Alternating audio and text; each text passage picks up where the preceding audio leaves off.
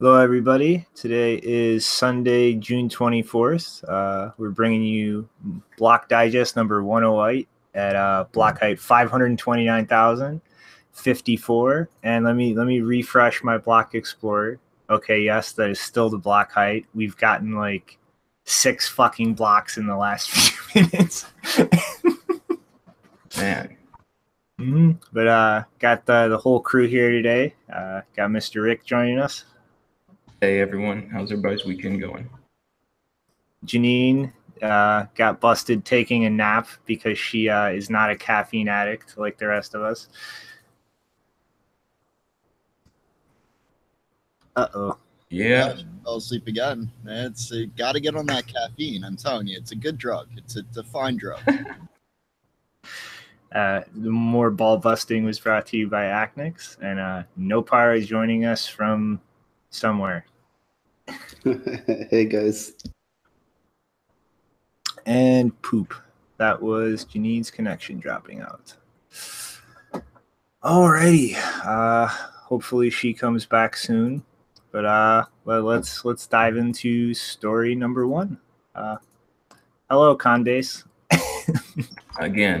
once again.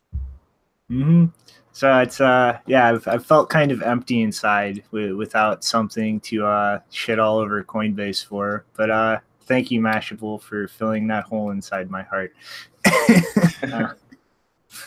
Apparently, a large number of users are submitting complaints to the SEC, and Mashable got their hands on a large number of them through a Freedom of Information Act request, and apparently they've got like 134 pages of complaints filed to the SEC through the Department of Business Oversight in California. And apparently I know there's a lot of people on social media and Reddit and such kind of offering excuses for Coinbase during the big Bulltard run-up during the end of last year, but there are still 134 pages at least worth of huge issues with people's account balances not dealt with. And just to kind of dive through a couple of these, there's quite a lot. They've all pretty much been redacted to keep like people's names and personal information out of what Mashable received. But this first one pretty much tried to transfer $17,000 internally from one Coinbase account to another. And the Coinbase account that they transferred to still has not received the funds. This person has contacted Coinbase over 7 times, and pretty much each time just, we'll get back to you later, a few days. And it's been a month at least by the time of this filing. I think it was back in, January 16th. This complaint was filed, and I'm assuming that this is still an outstanding issue. But this person has lost $5,000. I'm assuming in terms of gains because of the large price drop since then.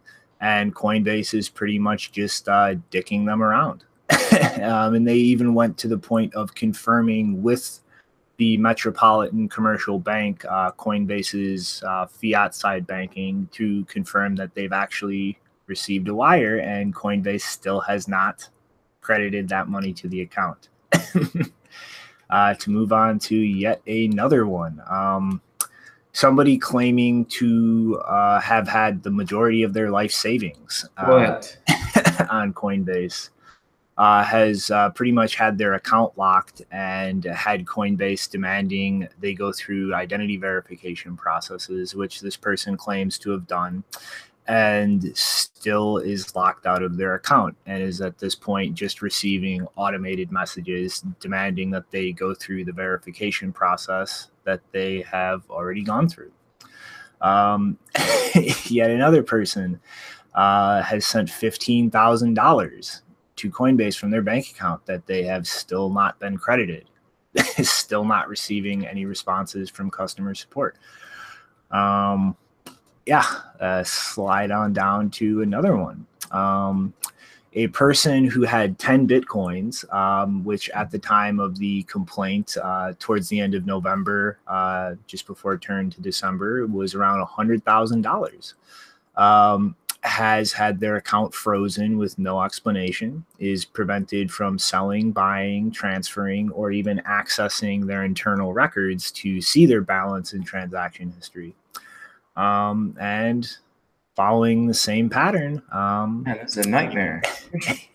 Yeah, and in this case, the one with $100,000 worth of Bitcoins pretty much being locked out, Coinbase apparently actually confirmed with this individual that the reason that their account was shut down was an error in their security system.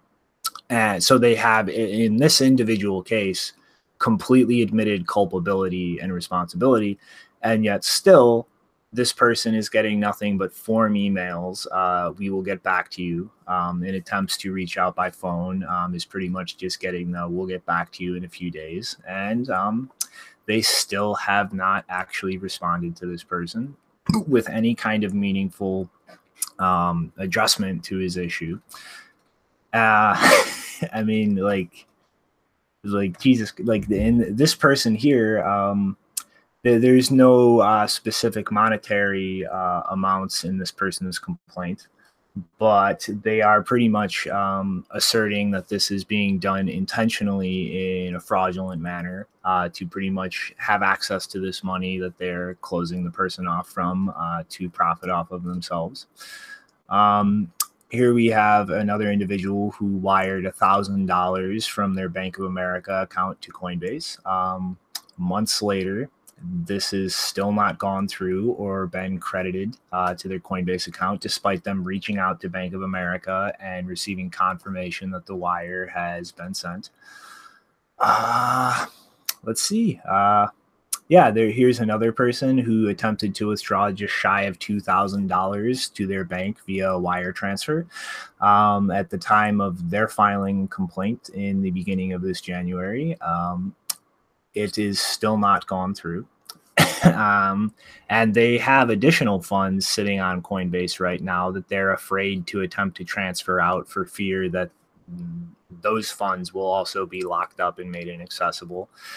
I mean, this is just a gigantic, ridiculous shit show. And I mean, I don't think this should be any shock to anybody out there who's actually been paying attention to this space on social media platforms such as Twitter and Reddit. I mean, it's really been a constant thing for maybe the past year in terms of a lot of volume of these complaints. But setting aside volume, I don't think I can remember a single period of time where there was not, regular complaints about these types of errors or problems with the Coinbase platform. And I mean, the thing about it though is like it's kind of changed, right? Like back then they used to actually address it, where now it's like they're taking on all this more different interests as far as lobbying and their index and making sure they're onboarding all these traditional markets and everything like that. I mean, it seems like they've kind of just given up on that whole, that side of the market where it's just like the average person trying to buy Bitcoin and move it around, and it's all back in trouble with their stuff. And I don't know. It's just maybe another thing that they're doing to try and make people confuse like the aspects of Bitcoin being the trouble, but it sounds like it's all their stuff. I mean, it's just a giant shit show. And I mean, like, I have not anywhere to this type of volume, but I have always seen complaints like this that were not addressed. Like people just having their account frozen with no explanation and posting consistently on Reddit for weeks afterwards that Coinbase is still not responding. I mean, for a long time, it pretty much became the standard strategy for people to just go to places like Reddit and start tagging the accounts of employees at Coinbase and shaming them publicly to even get a response in the first place. I mean, at this point, I mean, like going through this, I mean, there's upwards just in the few like complaints that Mashable put in this article. And remember, there's like 130 something pages of these complaints that they received through their Freedom of Information Act request. It's like upwards of $100,000 of people's money just completely inaccessible. You know, I just, you know, looking back, it's probably like that's millions. In total, millions of dollars wouldn't shock me at all, Nopara. But I mean, it's just like, it's absurd that a business can just get away with locking people out of their funds like this without any legitimate reason in terms of compliance with regulations or criminal accusations for months. I mean, at this point, like, some of these complaints are literally more than 6 months old. And if these are still outstanding complaints, I mean, that's absurd. Like, at this point, like, I cannot see this not leading to like charges of criminal negligence. I mean, like $100,000 of being locked up and made inaccessible to the person whose property it is. That's absurd. Like, that is literally something that could very concretely damage their life in a very serious way. I mean, like, like, imagine like $100,000, unless you are literally a multi-millionaire. I cannot see that being anything but a serious amount of somebody's like liquid assets. Like, what happens when bills come due? What happens if emergencies happen? Like, you know, medical costs, like just like maintenance with your property. Like, if you have families, maybe it's all Bitcoin Core's fault, right?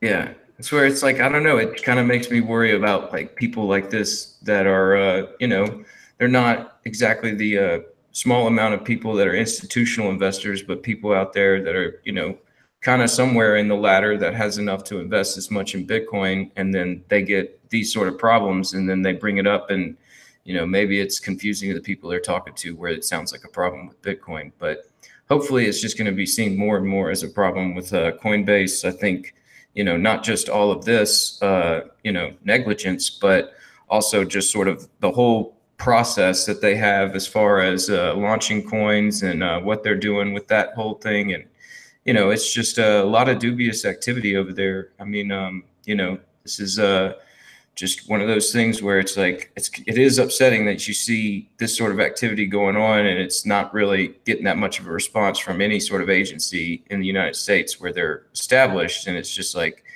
you know, this is the broken system where it's just like you take funds and you move it around and you lobby individuals and you just pay off the right hands and, you know, you just go for this big bucks of institution and then move it around. And, you know, you can do these sort of things that Bitcoin was meant to, you know, get around. So it's like, if you ever, I don't know. It's just like over the past year, it has been like, you know, at least Coinbase did respond to those Reddit threads and they would put out press releases saying, well, we're hiring customer support, you know, and we're doing this to where we're trying to appeal to these guys, but it seems like they've just totally given all that up. And, you know, I mean, I'm glad that there's options out there like, you know, the Cash App, something, I mean, to where people at least can turn to that sort of thing where there isn't really these sort of problems going on. You see sort of customer service and all that up at the forefront. So, I mean, there's other options out there, but it's definitely, you know, it's just upsetting to see like this sort of stuff run rampant without any real response. And yeah, Janine's having some major public Wi-Fi issues. She's probably going to be bouncing in and out. Sorry about that. Mm-hmm. But I mean, it's like, you know, at this point, like this, like either this leads to actual like charges of criminal negligence and damages, or like this will be very illuminating in terms of regulators and law enforcement selectively deciding to go easy or not really enforce any kind of like even-handed regulation or legal enforcement against companies that are going to play ball with their interest in this space in terms of, okay, if you'll pretty much probe your customers up the ass and collect all the personal and invasive information that we request, then you can just do things like this and pretty much criminally deprive people of access to their property with no legal reason. And we just won't do anything. And so like I think seeing how this kind of plays out in the long term is going to be very, very telling in terms of the regulatory or the relationship between companies like Coinbase and regulators and law enforcement in this country. Like if nothing comes of this, then there are some shady connections in the background and people playing favorites. Here is something to think about. Coinbase is in the space for very, very long time. I don't know, 2012, 13, very, very long time. What are the chances? Like, can you even say one company that did not get hacked from and in the space that long? You know, like you can't. What are the chances Coinbase did get hacked a couple of times and but they just didn't tell anyone. Well, I mean, like that very much I could see that happening, but I don't see that having happened to a degree that it would actually prevent them from like being able to make accessible all customers' assets. Like, I mean, the one thing I do have to give Coinbase credit for is they put a lot of thought into their cold storage setup. And like, as far as like companies that have actually very publicly like wrote about how their cold storage system is structured, Coinbase is probably the best out there. Like they have a very well set up multi-sig system and actually have that distributed amongst the high up members of the company in a way where you would not only need to gain access to them, but you would actually need to gain access to like very secure physical locations to be able to get enough keys to access cold storage. And so considering the size of the business and how profitable they are, I could see them having been hacked and kind of just not acknowledging that publicly, but I don't see that really affecting them to the point where they're unable to meet the liabilities with their customers. And like, you know, it's like the real issue here is just in my mind that they're going way overboard in terms of just like locking people out of things. Like, and I mean, if you just look at like the history of bugs and just problems with their backend system, I mean, I cannot count the number of times that their system is bugged out in terms of interacting with their node. And I've seen deposits like have literally 100,000 plus confirmations. Like it's like literally like their node is time traveling.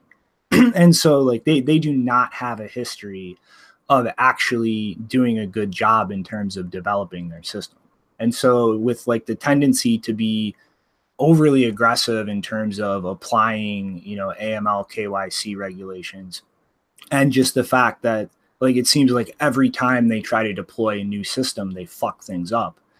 And then like I'm not sure if you remember Nopara, but there's also a pending lawsuit for they have a feature internally where you can kind of transfer coins on their platform by email address, and they will allow you to do this for somebody who's actually not registered for Coinbase. I remember what's with that. Mm-hmm. They have the pending lawsuit for a number of people who've been sent coins in this manner and pretty much being forced to either sign up for Coinbase or being unable to claim their property. And the state of California has very strict regulations in terms of what a business is supposed to do as far as possessing unclaimed property of another individual. And they just completely ignored those regulations. And so they have the pending lawsuit for that as well. And I mean, it seems they are like doing the same. They are still doing the same. Mm-hmm. But you want to pay at a website that's through Coinbase and something goes wrong either on Coinbase's end or on your end. But on Coinbase's end, on your end cannot cause many things wrong. Maybe you send more money then you have to create a Coinbase account. Mm-hmm. But it's just like it's very strange to me to see them be so harsh and so quick to jump the gun to just lock people out of their accounts But yet you look at, something like the requirements for handling the property of people who are not registered Coinbase customers, and they've just completely ignored those regulations. So it seems like very selective in terms of what regulations they will jump through all these hoops to comply with. And it's like I said, like if something serious in terms of liability or charges of criminal negligence, like, does not come of this, then I cannot conclude anything except there are a lot of shady relationships with regulators in the background, and the regulators are going to play nice with them and go easy on them when they otherwise shouldn't because of those relationships. I mean, nothing else would make sense to me if nothing really concrete in terms of penalties comes of this. If you conclude the system doesn't work? That's what I would say, where it's like, it's upsetting. And I know the chat says, my agencies, like, we're making an appeal to these agencies. It's just like, it's an upsetting fact that these systems just don't work. But also, not just the hacks, like the possibility of a hack, I also just think about their bad history with all this back end where, it's cost them, and just the decision making with the whole ETH ETC fork, and like, how much is that going to cost them? And I imagine there's a lot of, payments that they're making, especially if they're also, greasing the right hands on the back end of that. I imagine they are, I don't know, they're probably right. Operating a margin there. ETC, Coinbase got hacked, and it was publicly acknowledged. I think Junseth still has like $100 in ETC. They haven't credited him. Oh man. But like, it's, I'm not like whining, like, government come and help me. I do my interaction with Coinbase is pretty much, I drop Bitcoin on there and I spend it with my Shift card. Like, I personally have never had any of these issues with them. I have had issues with them, but nothing that ever went completely unresolved. But again, that's my personal experience, and I interact with them in a very narrow, specific way compared to people who generally make use of all the different services and products on that platform. But, I'm just looking at this more as like the canary in the coal mine. Like, this will show us something depending on how this situation unfolds. Like, if no serious charges or liabilities for damages are held against Coinbase because of this, then that's the canary in the coal mine showing us something, that there is some reason why regulators are going to go easy on them or not come down as harshly as they otherwise should have. And I cannot conclude, if things go that way, anything but like very shady relationships with those regulators in the background. I mean, institutions and agencies like that don't just go easy for no reason. They go easy because there's favors being traded in the background. Yeah, I mean, like, kind of worried about that with that whole SEC statement from that guy. But I don't know. It's nothing really new around here, but it is just like I don't know. It's just sort of disappointing to see it just so pervasive, even throughout every little industry. I mean, really, in crypto, it's just because there's so much wealth being generated and so much wealth being moved around to where, it's it's keeping powerful brokers powerful. And right now they've been doing things the wrong way for a long time. So, the more quickly we could see these systems kind of bite back and hurt those guys, then, the quicker we could maybe see, a legitimate system come into place. Mm-hmm. But, it's just like, we're going to have to wait and see how this unfolds. But I mean, like, Coinbase has a lot of like shit to deal with. They still have that pending lawsuit for holding non-customers' property in violation of California regulations. Much weaker chance of actually going anywhere, but they still have that class action lawsuit as far as the Bcash launch and the obvious manipulation that was entwined with that. And now they have all of these SEC complaints for people being locked out of their accounts. I mean, Coinbase is rolling in money and looked at as a giant in this space, but like, they're really just racking up like very serious legal complaints that I like, at least from my perception, always just seem to get brushed under the rug.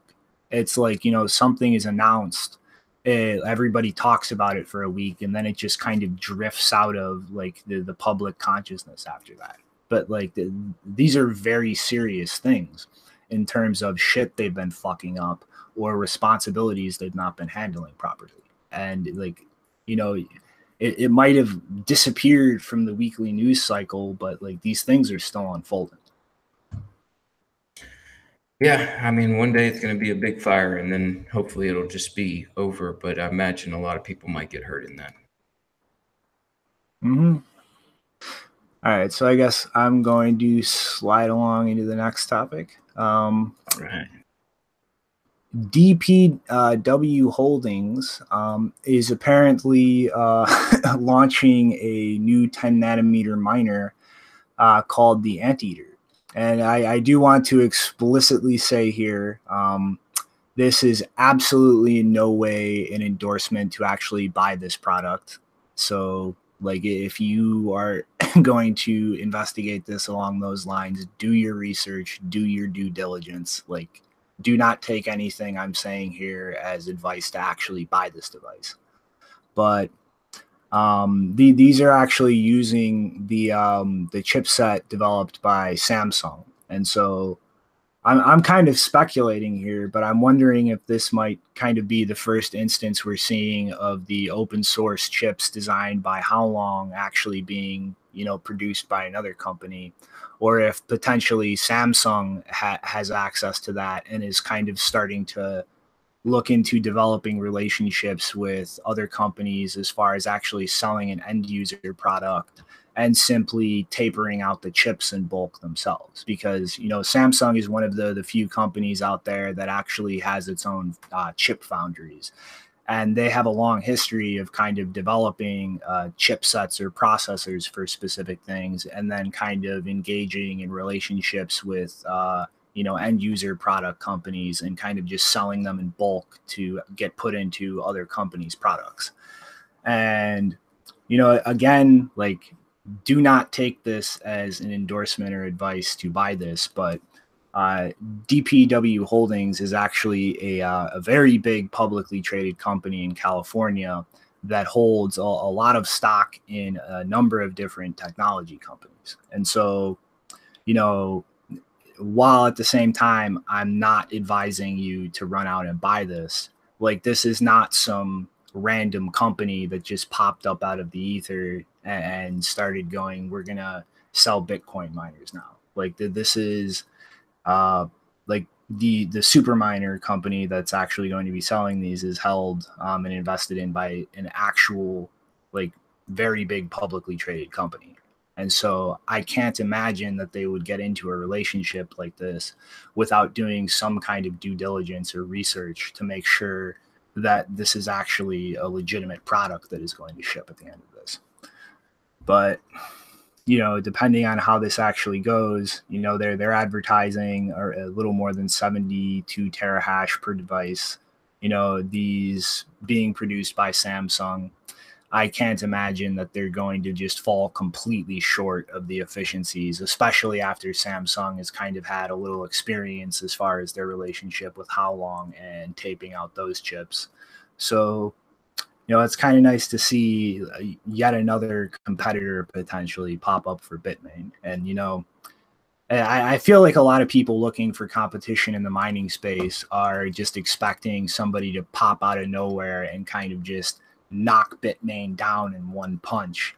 It's not really how things work. Like, it's really going to take a decent amount of time for competitors to really, you know, push out their own products, like work out the problems involved in like tapering a new chip design, the issues that pop up as far as actually manufacturing and producing the end product, and kind of, you know, slowly weeding out those issues and really getting down to having the most efficient product possible. And at the end of the day, also, you know, markets tend to move into a few big dominant players. And I mean, universally, the Pareto distribution, especially in markets, it tends to be a universal like pattern that just pops up mathematically in a lot of things. And so, you know, we're not necessarily going to see Bitmain just get knocked down out of nowhere and completely pushed out of this space.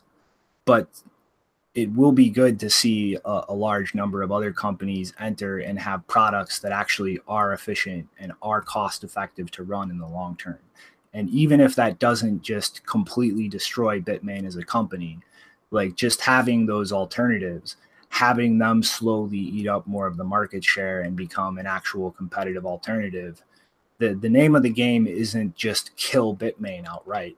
The name of the game is make sure that they are not the only option and that they are not producing enough of the actual hash rate to be able to just have total control over who can actually, you know, enter into this space and compete effectively. And I think, you know, over the next few years, you know, things are looking very good from my perspective in terms of, you know, that actually happening.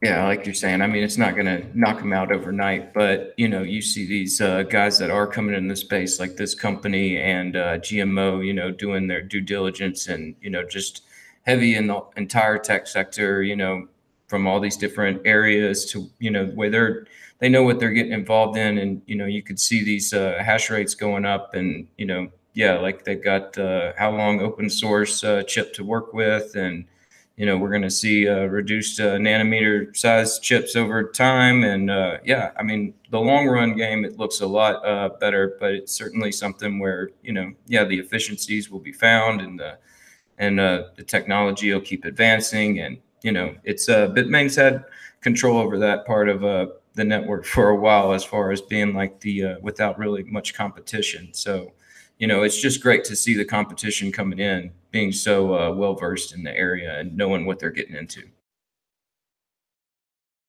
Mm-hmm. I mean, how about you, Nopara? I mean, like, what's your kind of take on this, you know, this new mining company? Looking good. Not looking good? Looking. Yes, it is looking good. Positive views. Yeah, you know, I talked about in previous shows that how many things are happening in mining space I did not expect it. I was at one point even supporting proof of work change and things like that. But you guys were right. I was worrying for nothing. Mm-hmm. Now, maybe if we can actually, you know, beat some sense into Luke, we can get to outing Cobra as the giant walking bullshit that he is. Oh man, it's gonna take a while, but maybe it'll happen. Mm-hmm. All right, so I guess I don't know. You want to take over and break down some other news in the mining space for us, Rick? Yeah, it looks like Colorado is back in the news, you know, a little bit. But this company 3G Venture 2, you know, out of San Francisco, paid $13 million last week for a large portion of a former Intel Corporation chip making complex in Colorado Springs that they shut down back in 2009 when they were finished with their chip production. So yeah, there's like a kind of a chip production fab there, and so that's interesting. But 3G's venture purchase, you know, it's 30 acres and 700,000 square feet, and you know, about 80,000 or so square feet is going to be used for their mining operation, while the 640,000 square foot chip facility, the fabrication part of the facility, will be leased out to some industrial tenants. So it'll be interesting to see. Maybe there'll actually be some chip fabrication going on with a mining facility right next door, so similar to what we saw in China with Bitmain, to where you could really start producing and mining kind of like right next to each other. But you know, that's going to come later. But yeah, let's see. So the plant was opened back in 2000, you know, the year 2000, and to produce semiconductors. And yeah, it's a 1.4 million square foot complex. So they purchased 700,000 square feet of it. So it's not the entire complex. But, you know, it's down in Colorado Springs, which, you know, I know the area a little bit, and it is host to a big Air Force base there and Colorado State University, and they offer cheap electricity. It's one of the things that they do down there to try and entice businesses to come in the area. And we've seen a pretty large amount of the tech sector showing up there to build data centers and things like that. Whenever they're offering about 8 cents per kilowatt, 7.94 cents kilowatt hour. So I guess that's a pretty good price here in the U.S. So people are coming over here to do that. And so, yeah, these, this is just another bit about the expansion of mining that's going on. And I mean, here in Colorado, I mean, there's lots of stuff going on as far as regulations that are trying to move through the Senate and the House here that are going to try and open up the whole ability to move and transmit these currencies, these cryptos without money transmitters licensing. And so it's an interesting area to where there's developments going on. And this is, excuse me, definitely another good development in the mining sector. And, like we're just saying with these new miners from GMO coming online and how long, and this Anteater competition coming up with these Samsung chips, increased hash rate. It's like all this has been going on since the drop from 20K. And it's just going to be, I don't know, I think it's going to be a real interesting bounce, because we've seen also just like more users signing up to more platforms and more industrial indexes, to where whenever the FOMO does happen, I imagine there's going to be a lot more people with the ability to actually purchase. So I don't know. It's definitely like all around bullish Bitcoin news for me, and mining, and just the whole competitive aspect of this, and just seeing more companies take interest, because this 3G Ventures too, they're run out of San Fran, and the guy who runs it, John Chen, I was trying to look up some more information on him, and I really didn't find that much as far as like with this company. But there is a John Chen who runs BlackBerry and a bunch of other tech companies, and I just I couldn't make that connection just yet. But I mean, like you could speculate about that. So yeah, it's just another pretty bullish mining story. So yeah, it's definitely something that's expanding. Mm-hmm.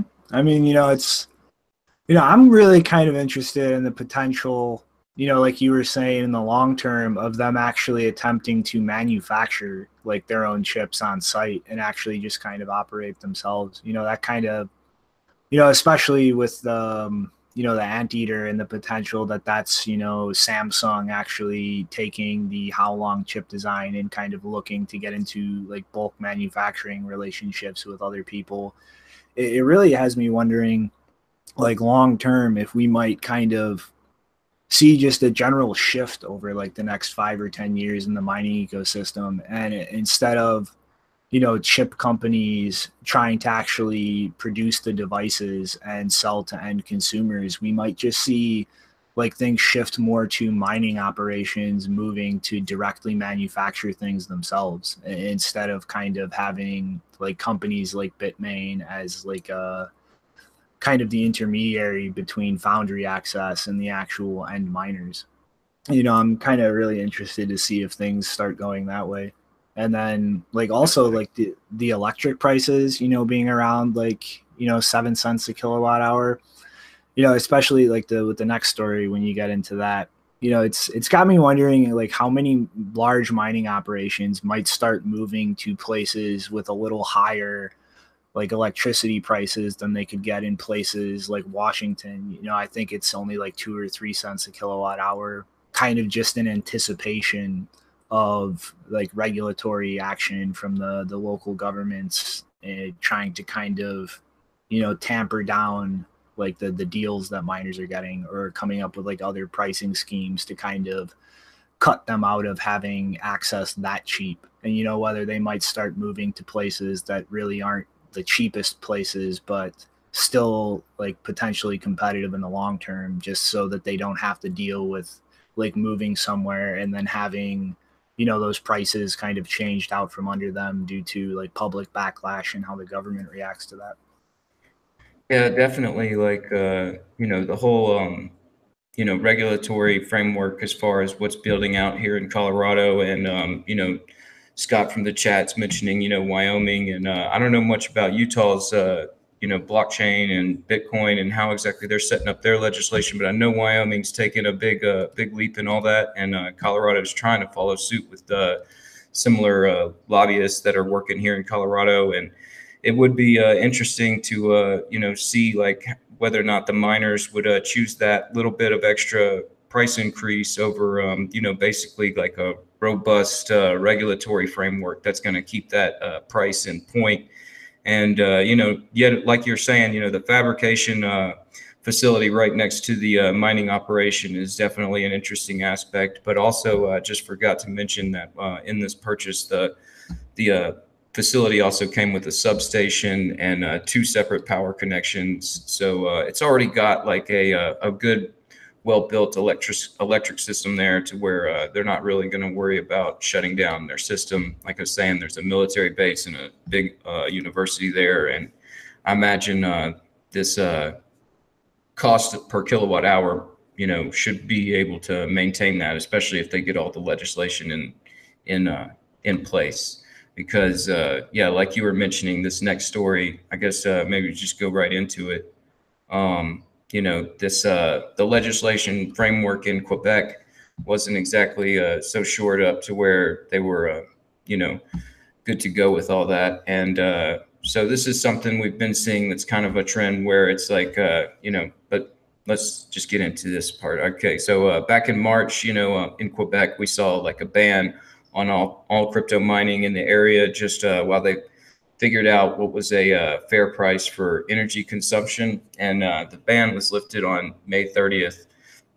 So now Quebec is raising the price of electricity for commercial use to 15 cents per kilowatt hour, which is 3 times more than the initial cost. And, this is only affecting miners that are not already set up and running. So mining operations that are already established won't be affected. I imagine it's like a contract that they have set up. And, they're not going to change that. It's just they're worried about, it looks like this is all sort of a backlash to the amount of applications that they've had in the continued growth in the area, to where they're worried that it's going to basically just drive up the cost of electricity for everyone in the area. So they're slowing everything down. And I guess this large price point per kilowatt hour, based on what it was, is just to sort of like stop the application process and sort of halt people in their tracks whenever people are thinking about setting up mining operations there, because I guess it's just been a large volume over there. And I mean, we know we've seen a lot of new miners come on over there since the China ban. And it's just something that is kind of one little worry in all this, is because we've seen something similar in Washington. They put a moratorium on mining because of risk to public health and rogue mining operations, and also just driving up the cost of electricity for residents of the area.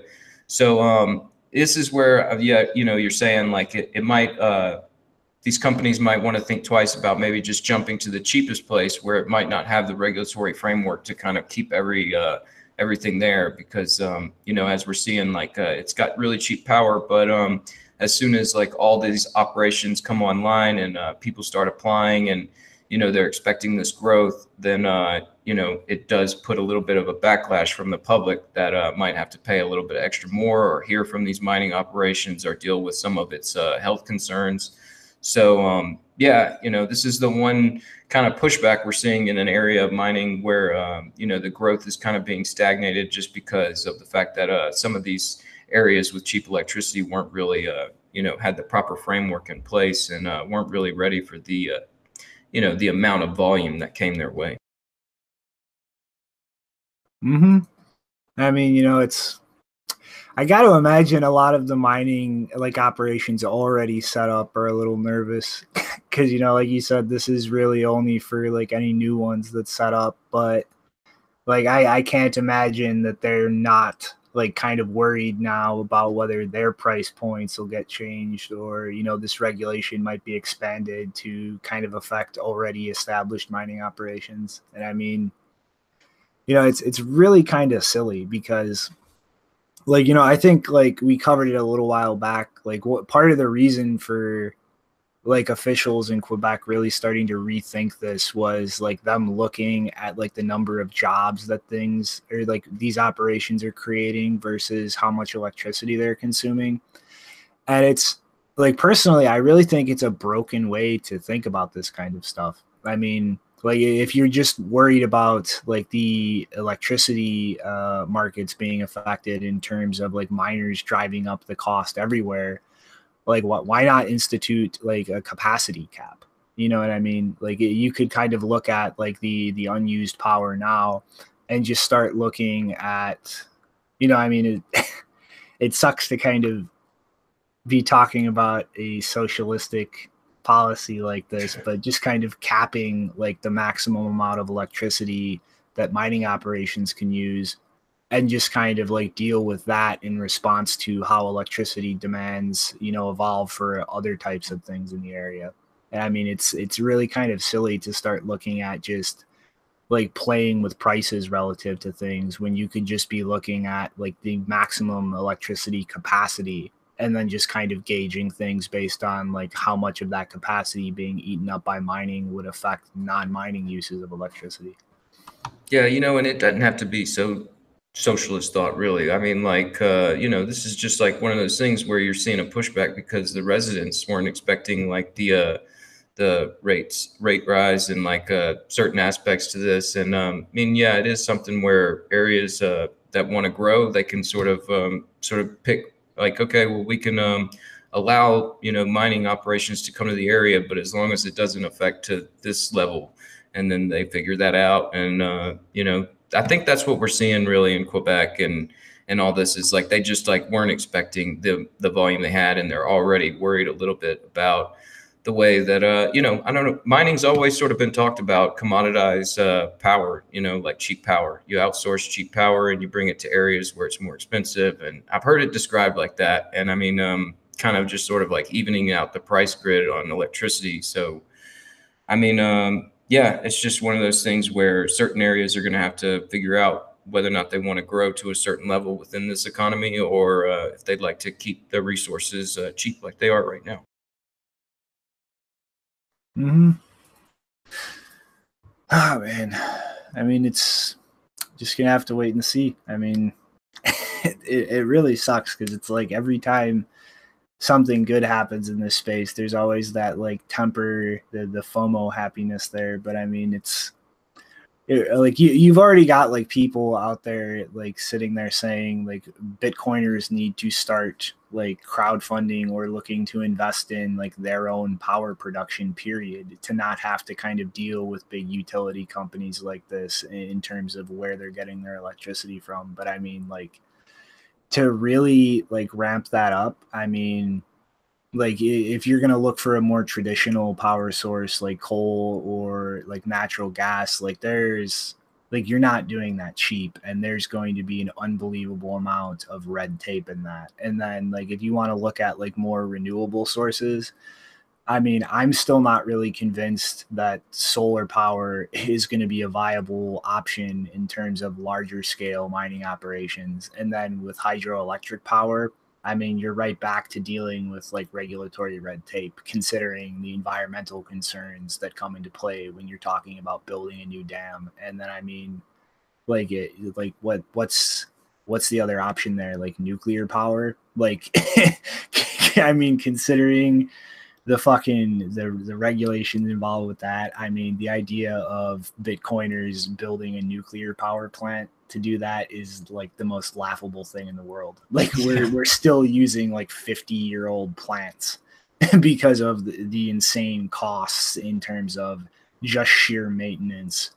And then like look at the regulatory oversight involved in dealing with like nuclear power sources. I mean, like that's just straight up not fucking happening until you get a government somewhere that just decides to go hands off. Like we'll like do all the Bitcoin shit you want. And I don't see that happening anytime soon.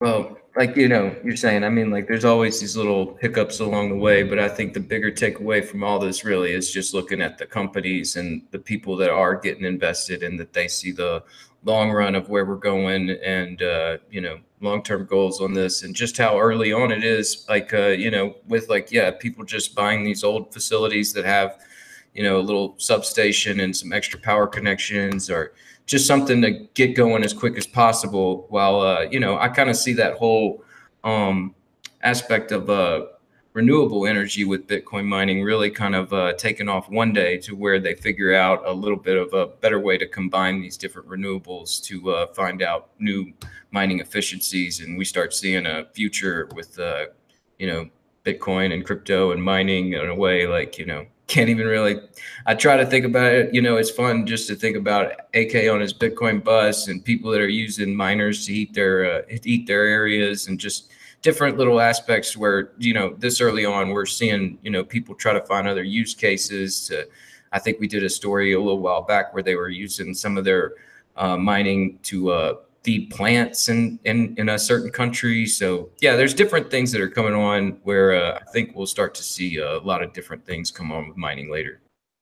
Yeah, I mean, I was just thinking the other day that there's a lot of worry and concern in the space, I think, for free or unlimited energy coming out, or even energy regulations and subsidization and all this type of thing. And I think that a lot of it's kind of unfounded fears that if we scale up the electrical infrastructure, the power production to the point where we can feed all these miners, we start having other issues. We start having infrastructural issues. Delivering the power to the premise becomes the issue. That becomes the expense. The expense isn't actually in the power production anymore. So we could move right to an environment where we end up with free power, and everyone's like, oh my God, we have free power. It's going to change everything. And then really not much changes at all, because delivering it and getting the power to where it's supposed to go is very difficult. And no matter how you scale it up, I really don't see any solid, easy solutions that aren't going to take as long as the energy problem itself. So, I mean, I see this all just continuing to scale up naturally within the kind of the general pattern that we see now. Yeah, it sounds like a long road, but I don't know, the end goal is pretty interesting. And I'm just we'll just follow all the developments along the way.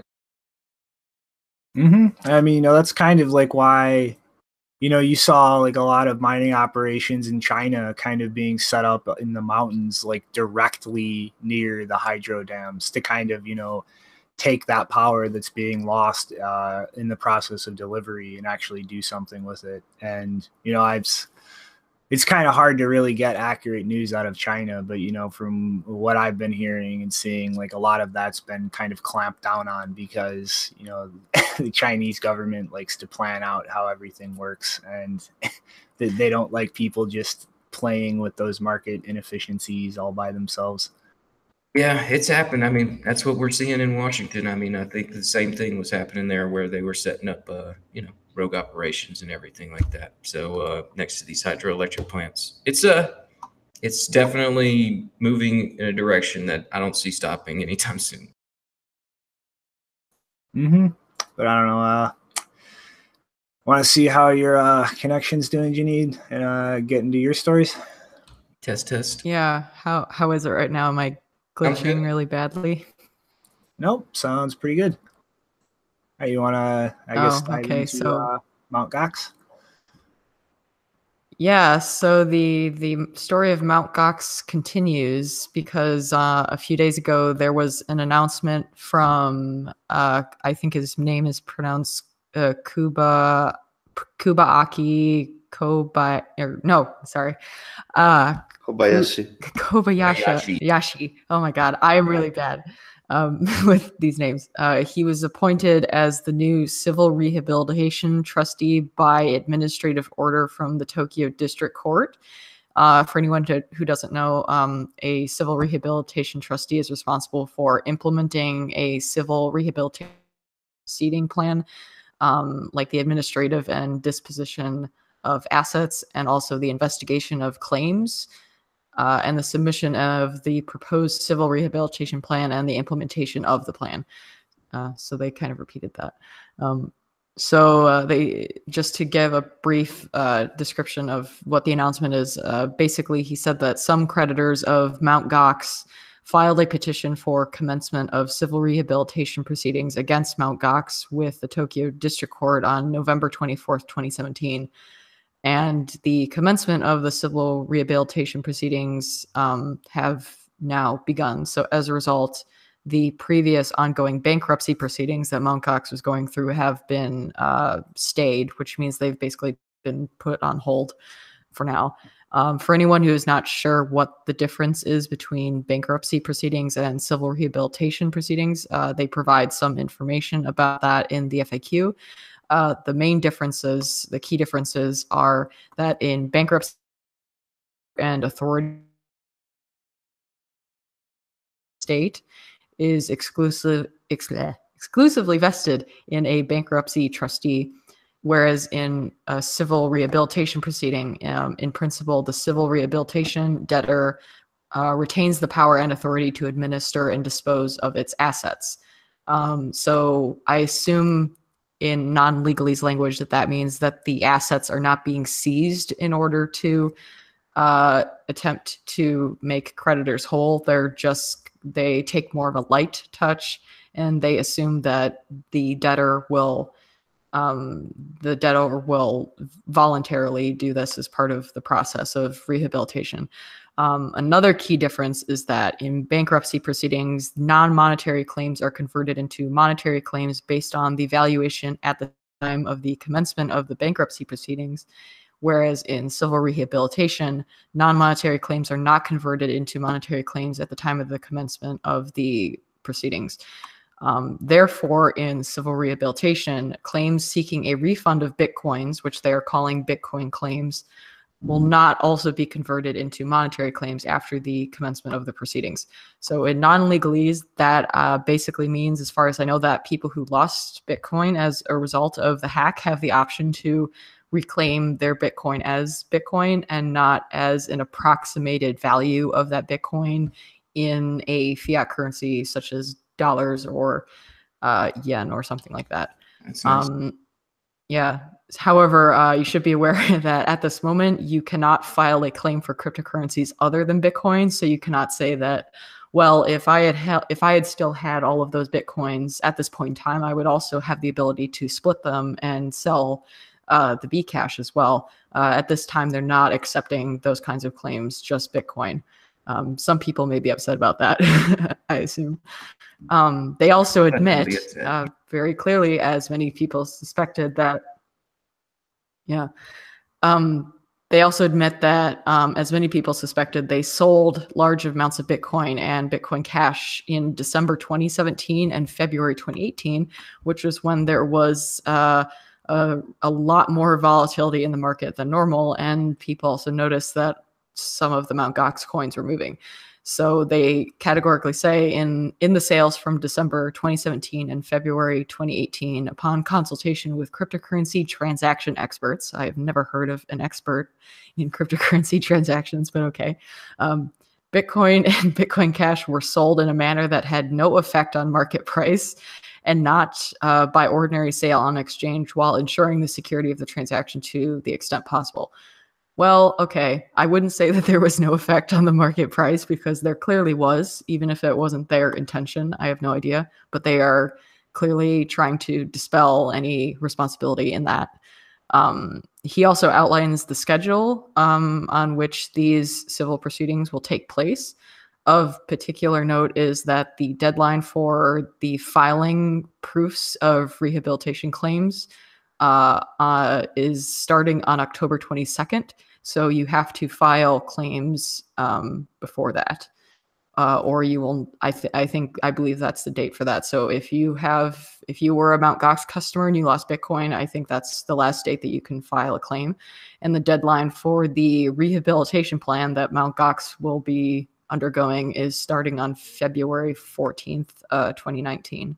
Or when they have the proposed plan ready that they're going to follow. And so if you have any further questions, they've also set up a call center for inquiries, but at this time they will not, they say they will not answer questions that go outside the scope of what they've outlined in the FAQ section of the document. So, yeah. Interesting. I mean, like, I'm thinking about how they were supposed to be paying out individuals in the cost of Bitcoin whenever Gox went down, and people were real upset. So the aspect of getting your funds back in Bitcoin, I'm sure, is a good thing. But it is interesting to see. Just like, I guess they got to come up with a plan to when they're going to move these coins and how they're going to sell them. Because you're right. I mean, like when those coins were moving, it was news, and the market did make a move. I think that was when it dropped below 10, or it was around there. And I mean, I don't know. That's pretty an interesting thing where I don't know. Can you see like whether or not they split the coins and then they sold off the Bcash and or I don't know. Well, I mean, didn't they actually trace those coins to exchange deposits, and then Jesse Powell, CEO of Kraken, actually made a public statement in response to that they had advised to dump over the counter and actually that's right facilitate that themselves, and they were kind of curious why their advice was being ignored. Yeah, I remember that. That is yeah, Jesse did say that. And so I don't know, I guess it's something where maybe like the space, like that sort of response, and you know, there's a lot of stuff going on in Japan that we'll get to as far as exchanges and regulations and all that. So I guess they saw that this bankruptcy court was not the right place for this. And, you know, that they didn't really have access to seize the funds that much. I guess, you know, the coins were still held in public trust, but they were still being moved without proper guidance. So maybe that's why we're starting to see this, you know, case sort of move over to this civil rehabilitation. Mm-hmm. Yeah, I find it like that's a really ballsy statement to put in there, that they did not dump on the open market or affect the market price in any way, when clearly that news had some effect and influence on market dynamics. And there is a litany of evidence showing that those coins were actually deposited onto an exchange, to the point where an exchange CEO literally made a public statement to the effect of, why the fuck are you dumping on the open market? Yeah, I mean, the idea that, like, for them to say their intention was not to you know, change the price or affect the market price, I mean, I guess they could make that claim. But for them to say that they did not affect the market price is just completely, like, they clearly did. It doesn't matter. Like, even if they had done it over the counter and not through an exchange, even if that information had gotten out and people knew that the coins were being sold, that would have been a market event, and it would affect the price either way. But because obviously they did not on exchange, like, I'm sorry, when you sell that amount of volume of coins, that is going to affect the market price. That is how a market works. The price is based on how much selling there is and how much buying there is, and what the sentiment is. And the sentiment was like bringing back all of this fear over the past several years about what was going to happen with Mt. Gox. And with that volume of coins, like, there's no way that was not going to affect the market price of Bitcoin. That's just not how markets work. Guys, do you know when will Mt. Gox users got money? I'm not sure. I haven't really followed that too closely. I mean, you know, at the time I had pretty much just gotten into the space, and I was using local Bitcoins at the time. So I honestly haven't really been following this too closely. No. I mean, when will they get the money? Because it's not unreasonable to assume that the price will go up. When they get the money, they will buy it back, or at least a big percentage of them are going to buy Bitcoin back. Mm-hmm. Well, I'm not really sure when the fiat from the liquidations, like, it hasn't. Like, I mean, it might be Bitcoin. I mean, they said they can get Bitcoin back on this one. I mean, it says February is when they got to have the guidance. So maybe after that, maybe shortly after that. I mean, anything from this, yeah. But they've already liquidated a large amount of Bitcoin. Like, Janine, do you know, like, if they've actually started going through the process of giving users back fiat from the liquidations yet?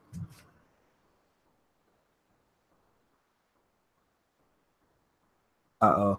I'm sensing a connection drop off. She refuses to answer you.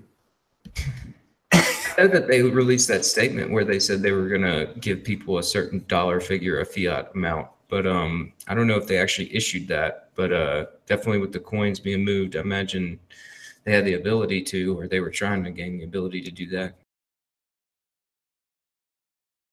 Yeah, but I don't know. I'm not really sure. No part. I don't want to go shooting on an answer out of my ass.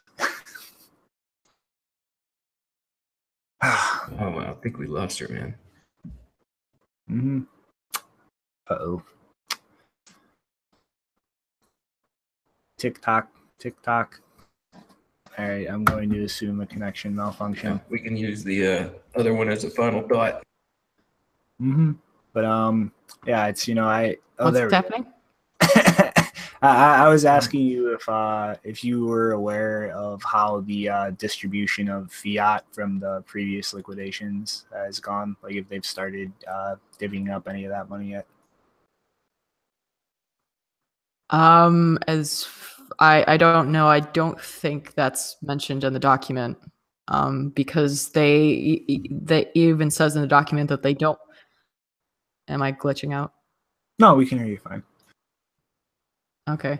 I think the only thing I remember about that, they said specifically in the document that they're not even accepting claims at this moment. They're going to make another announcement when they're going to start accepting claims, and then the deadline is October 22nd.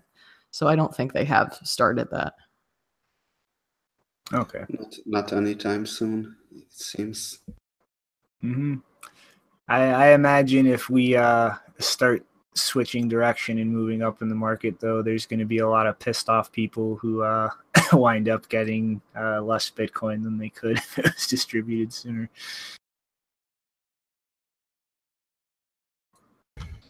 It'll be interesting to follow. I guess we'll see how it plays out, but I guess it'll be closer to the 2020 happening. So who knows where we'll be price-wise.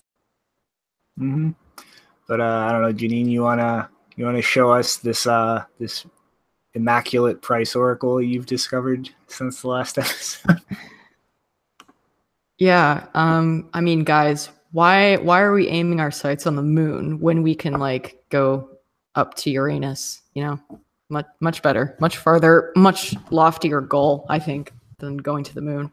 So there's apparently this he's described as a Chicago-based investor who says he has invested over $11,000 in, quote, cryptocurrencies. He doesn't say which ones. I'm assuming at least one of them is Bitcoin because he's making price predictions about Bitcoin. But he basically has said that he invested in cryptocurrencies because astrologers told me to. And that has been, he has now been told by these financial astrologers that the movement of the planet Uranus, which represents revolution and change, is in a good position, or will be in a good position for cryptocurrencies. And so he says a bunch of these astrologers are moving their money into cryptocurrencies because of this.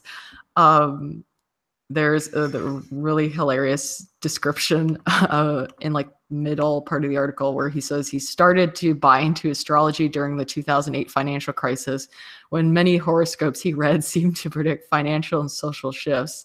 Uranus shifts every 7 years, and its last shift into Aries, a sign known for individuality and activism, coincided with social movements like Arab Spring, Occupy Wall Street, and Black Lives Matter. Wait a second, those are several years apart. Oops. But that was proof to him that there was a correlation. And and so now with the move to Taurus, that's causation, which represents not correlation. With this move to Taurus, which represents finances and resources, Uranus is marking a new era for crypto. So he makes a caveat. I knew that astrology might not be an exact science, but it has the ability to predict trends by casting a big net, focusing on certain themes in the present day. And I believe he actually makes a very specific date prediction for the price. He says that before March 6th, 2019, that the price is going to drop somewhere between $4,000 and $1,300. And then after that, it's going to skyrocket. So great. And my favorite part this is clearly just a joke article that I wanted to share because It's so ridiculous. My favorite quote from it, though, is where the journalist who wrote this article said, "Astrology, which holds that the position of planets rules our destinies, is of course not based on science." Like, thanks, Market Watch. I wouldn't have known that part otherwise. You had to clarify that because you were quoting a lunatic. I think we found our Coinbase life savings user right here. These are clearly superior memes to my shitty chart. I think they I don't know, they're off on the woods with this one, but this is we're getting a lot more people coming in, so I guess this is where it's like, you know, we get these cases about people storing their life savings in Coinbase, and we wonder who would do such a thing. Somebody that's making their financial decisions based on the movements of Uranus. Yeah. I also do what I thought this would be a good opportunity to, I don't know, kind of discuss, because from my perspective, a lot of the financial prediction markets are they're not very far from astrology. Some of them seem to make sense. I mean, because they like, there are analyses of, you know, historical price movements in terms of like how people react to certain events or trends, but there's probably, like, for any traders out there who are laughing at this guy, I would be a little bit more humble than that, because some of you sometimes, at least to people like me, sound like you're astrologers when you're making some of your predictions. So I want to write a trading bot based on the movement of Uranus. Yes, do that. I predict that Bitcoin will either go up or down. But imagine how many people would buy that software. Just market that in California, you'll be a millionaire, no para. See, like, to be serious for a second or two, though, like, this is why you cannot just look at events and trade purely off of events, because you have no idea what news or what things other people out there are going to base their market activity on. And if you're trading, that's pretty much what you're trying to do, is figure out what everybody else is going to do and react to that before they actually act. And you never know when some insane rich lunatic is just going to go, Uranus moved, I'm dumping a shit ton of money in, and based on what the news is saying. Yeah, I mean, let's be honest, there is some science behind it. The question is how much. it's like a social science. yeah, so there's another part of the article where he says that he estimated 20% of investors at large make decisions based on horoscopes. So, I mean, it's kind of like a chicken and egg situation where Yes. you have these astrologers making predictions about the movement of the planets, saying that they're going to do specific kinds of like trading on those days as a consequence.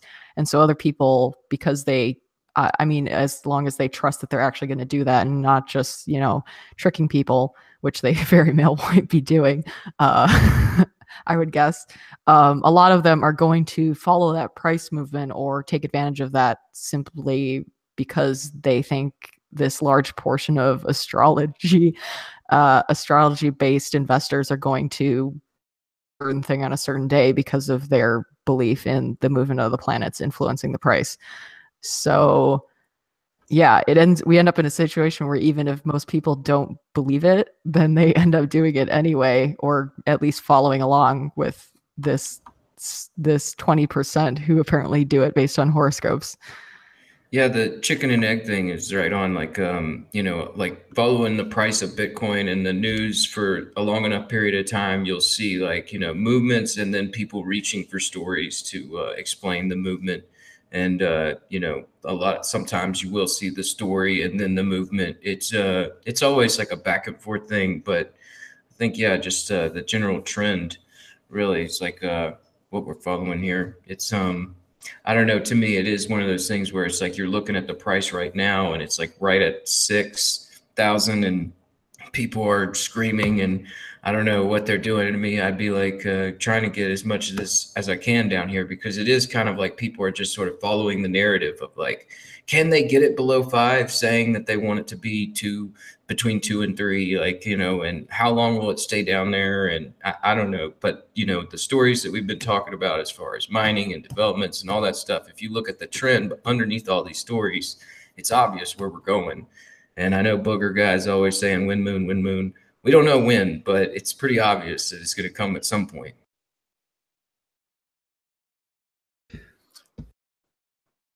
Market memes, everybody. Yeah. I don't know though. Anybody else? Anything else to say before we slide along? Just that eventually we'll stop seeing this sort of market manipulation. I mean, eventually. Block Digest is finally talking about the price. Yeah, here we go. That's a good, yeah. We're finally talking about the price, but I'll say that, you know, this manipulation that's going on, it's like, you know, in the old game, you could manipulate and make money on the other side, where, you know, I don't know, it's a lot harder to do that in this system. So, you know, we'll eventually start to see that manipulation fade away. I mean, I like the fact that like the one time that we talk about the price in a really long time, it's to mock a bunch of idiots who like follow the planets, the movement of the planets to make financial prediction decisions. I'll tell you something about the price. It's a number. It moves. What is this number? Currently 42. 140. Nope. Okay, I was about to say 61.45. Now it's 61.80. It changed. You're right, Rick. It does change. Sorry, It's guys. I constant. missed it. Are we in an up moon cycle or a down moon cycle? I just need to know. I got to make some trades. That's a good question. We don't talk So- about these things here, Acmix. So now I finally figured out why Richard Hart has that that candlestick thing in the background. It's like Candelabra. some kind of holy object for trading. It's like the candles, Yeah, Oh, that's but his all secret. evenly arranged. But you know, oh my god. Okay, I'm just gonna say it. Richard Hart is a moron. He went in 6 months from nobody should trade to, hey guys, here's my BitMEX referral link. And I don't know. That Bitcoin hex is, that's a mind bender. I showed him a chart the other day of like the long-term log trend line that is literally a trend line that has not been broken in almost 10 years. Like that is literally the trend Bitcoin has been following since it was first created. And he said my chart sucked. That's right. I saw that one. Oh man. Yeah. It's I don't know. Fun to see him comment every now Well, and again. Richard, let me take this opportunity to say you're He Yeah, he cut hacked out. you and cut you off.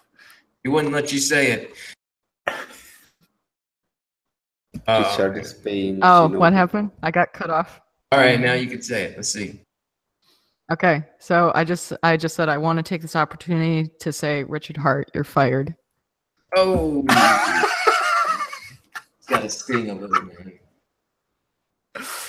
All right. All right. That's over the line, Alright, guys. That's sorry. over the line. Funny guy. YouTube demonetizes the videos. Yeah, this is Mac's friend. You know, this guy's a character. All right. All right. Let's all right. We all done with the memeing? Time to slide into the last chunk of stories. Yeah, let's go to the stories. All right. So this is a real quick one. The House of Representatives Ethics Committee has decided that any House representative that has at least $1,000 invested in cryptocurrencies must publicly declare their investment. because of conflict of interest reasons. And so far, they were unable to get a response from a representative of the Senate Ethics Committee. But I honestly wouldn't be too shocked if the Senate winds up taking a similar stance. And it's really going to be, I don't know, kind of an interesting thing to see, just as a little curiosity. Like, how many members of Congress are actually invested in cryptocurrencies? And I mean, like at the end of the day, like, how can you even prove one way or the other if they're invested, if they don't choose to volunteer that information? I mean, like, there's no real way to actually like prove that somebody has cryptocurrencies if they've actually like taken the steps to protect their privacy. Like, it's you can't really prove it. I mean, how do you prove that somebody's in possession of a private key? Yeah, I don't know. There's already lots of sideways fundraising. You know, that's basically what these guys do, is just fundraise. So I don't know. It's like somebody saying in the chat, Scott, saying you know, they can legally do insider trading, and you know, they could do that. And this is one of those things where I was reading in that same article, they were talking about the Stock Act, and like, you know, they can't do IPOs, and you know, because it's not I guess it's not offered to the general public, and you know, ICOs, they kind of are. So I'm kind of curious to see like if there's any of these guys that have been behind some of these like Kodak ICOs or any kind of ICOs from the US, and see if maybe there's like a large chunk of change they got for their campaigns on that end. I mean, it's just going to be interesting to see, you know, if anybody actually does declare like any holdings they have. We can kind of look back and like see their prior like votes or opinions on certain things, and like how like they choose to act to any relevant legislation like moving forward. You know, it's because it's, you know, it's always been kind of said in this space, like a big influence is going to be wealthy people, especially in government, who hold Bitcoin, kind of going to bat for it. And you know, this might kind of give us a little insight if anybody actually chooses to declare investments, if they have any, like whether that actually holds out as like a correlation with how they act. Yeah, I mean, I imagine we'll see some of that, you know, going forward, especially with just all these regulations coming out and all these statements from different agencies. And, you know, you can kind of, you're not going to, I don't know, it'd be hard to say like, oh, this guy got that, but you could pretty much read between the lines on this stuff. Mm-hmm. I guess want to slide into the next one. Yeah, what's going on? What else is going on? Well, whoops, NVIDIA. I'm sure everybody remembers NVIDIA ramping up their GPU production and actually releasing a lot of the inferior models with a little less quality control and power, specifically tailored for cryptocurrency mining. Well, they fucked up, and it seems like they way overestimated the demand based on cryptocurrency mining. And for now, they're pretty much not going to be releasing any new devices for the foreseeable future, and actually had a big Asian OEM partner returned 300,000 GPUs to NVIDIA because of a drop in market demand. And I mean, and there was all those empty shelves for about a month or so, and now they got too many. Mm-hmm. But it's whoopsies. Like, I mean, this could like really bite them in the ass, you know, for a while. I mean, you know, as we've kind of seen in a lot of headlines and like look at the numbers, like Bitmain alone has really kind of exploded in you know, production growth to the point where they're actually I think like producing a little more revenue for the actual semiconductor fab plants than a huge established company like NVIDIA. I mean, you know, they work on a number of different chipsets and GPUs for all kinds of computing systems. And, you know, they, yeah, like their kind of foray into the cryptocurrency market was a little half-assed in that they really didn't make any attempt to develop any kind of ASIC device or get into Bitcoin mining production. They kind of hedged their bets a little, just trying to drop the price on GPUs for mining other cryptocurrencies. And I mean, that really kind of bit them in the ass hard.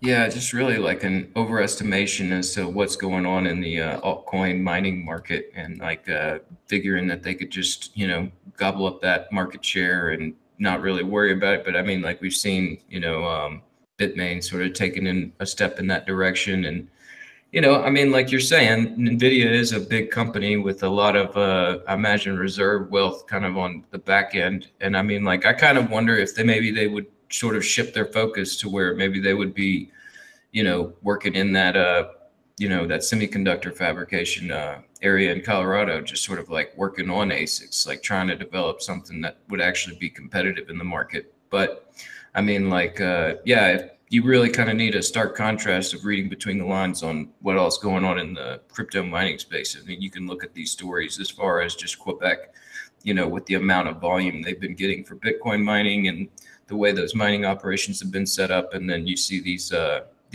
GPU miners from NVIDIA, you know, sort of being on the back end, just sort of sitting there, and nobody's really buying them up. So, I mean, at least that's like a pretty positive sign, I guess, that, you know, this is the direction we need to go. You know, it's just kind of got me wondering because, you know, with all of the, you know, competitors really popping up in this space, you know, I've kind of been wondering for a while when it's really going to get to the point that we start seeing companies like, you know, Intel, AMD, and NVIDIA really get into this. And I mean, as far as NVIDIA is concerned, I mean, well, like, I really don't see them anytime soon. Like, this probably burned them pretty bad. Well, I mean, like, also just like the general trend in where money is being generated. I mean, like, if you look at these gaming, the gaming industry in general, I mean, it's not increased graphics and, you know, gameplay. It's microtransactions and people buying particular items that they like. And it's not the beefed up GPUs. They're not going to be needed. So, I mean, like, if they want to stay within the chip development and in this entire arena, I mean, they're going to have to make a move towards actual ASIC development. Mm-hmm. And I mean, you know, I know because like one of the things, I know that they do some development as far as like chipsets for like deep learning applications, and Bitmain's like really ramping up to try to compete with them there. And, you know, I'm kind of interested in the long term to see how that plays out, if this really kind of spooks the NVIDIA board a little bit. And depending on like how much capital they lose, like sinking all of this money into these cards they can't sell, like how this could maybe potentially bleed over into other parts of the business. Yeah, I don't know how much that's, I mean, like, I'm interested in the development and the competition in the development of that, you know, the AI. But I mean, like, you know, that seems like a winner take all thing. Like, whoever figures that out, they run with it. But I mean, this would actually be like at least a solid, you can see the income coming on your books. I guess there's contracts out with the government to develop that. So I guess there's income on the books with that as well.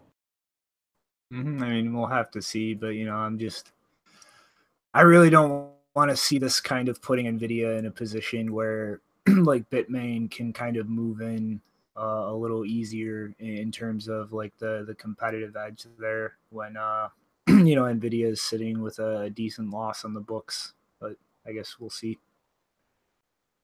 Yeah, there goes more mining, man. Mm-hmm. And so I guess in other news, BitPico is back in the headlines, and as much as I would love to see something actually come out of this, sure everybody remembers BitPico made a big public show out of DDoSing the Lightning Network. and pretty much what they were doing was spamming the nodes on the network with a large volume of transactions to kind of do a denial of service attack on the amount of files that a node would have to have open and kind of overload them. But that pretty much came down to being a slight annoyance and just required instituting a spam limit in terms of the value of a transaction. But they just have this fucking silly ass like video with a bunch of techno music banging, just showing TCP connections being opened with Vcache nodes and a attack payload. Some of the replies down there are pretty funny too. But yeah, it's they got the space over there on Vcache, so why not? But it's like, I can't really look at this and see anything but like, are you guys fucking retarded? Like, they're pretty much claiming that they're going to attack the nodes on the Bcache network and try to fork the network into multiple chains. But I think that's in the roadmap. I don't think that's What's happening. BitPico, it's this group that claims to be like huge Bitcoin whales. Previously, they claimed that they were going to push forward with the 2x fork even after all the supporters dropped agreement. Nothing happened. They are anonymous.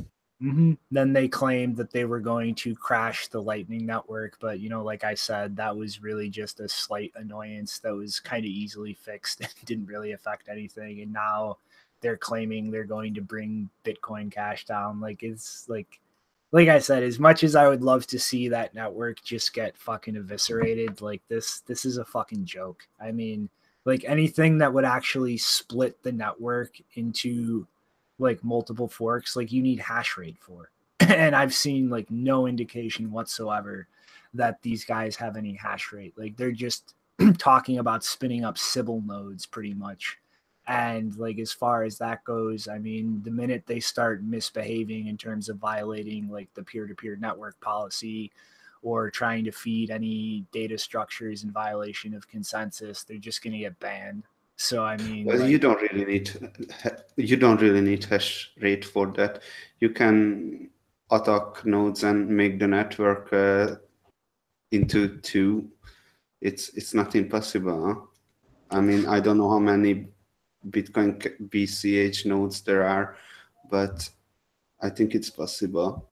Yeah, absolutely, it's possible. There's always things out there that certain ways to get certain things done, and it just it's hard to review every single part of the code, and there's always lagging ends. And I'm sure that probably even in Bitcoin there's one or two things that everyone's missed, and if you come up with just the right thing, you may be able to start plucking nodes off the network. Just don't expect on Bitcoin proper, like the real Bitcoin, that you're actually going to knock all the nodes off before everyone notices, because that's just ridiculous. Well, I mean, Cash, though, maybe it's going to have no effect, though. I mean, like this, like pretty much like if you're right, Nopara, it's nothing but just a DDoS attack. And I mean, in the long term, what's that going to do? It's going to knock some subsection of the network offline. They're going to take whatever preventative measures they have to, and then the network will converge again. I mean, if miners actually start getting DDoS, they're not going to sit on their hands and just like do nothing. That tweet happened 2 days ago. If it had any effect, then it should already have results for now. So did you look into that? I believe you don't. I haven't seen anything actually come of this. And I mean, if aside from like a DDoS attack, like all I can really think of they could do is try to craft an attack block that would have like an exponential increase in the time to verify it. But then like you need hash rate to actually do that. And I mean, if you just try to spam the transactions out there to create that, like miners are not going to just blindly mine that. Like they would just slowly burn through those and not actually put them all in a single block. So I mean, like this, like I mean, it's a joke. Like this while it would be funny to see happen, like anything I can think of they could be doing, it's not going to have any kind of permanent effect on the network. It would just be a slight annoyance, and then like they would address the issue and move on. Oh, no. Yeah, I can't imagine it being a permanent effect, but I can't imagine it upsetting their network and them being caught off guard and something actually creating a fork or a split. But like the usage isn't there, and they would likely roll back or claim some kind of shenanigans, and they'd be like, it's fine. So yeah, I don't think that we'd see like that permanent kind of like, oh my God, it's, they would downplay it and say everything's great and nothing happened.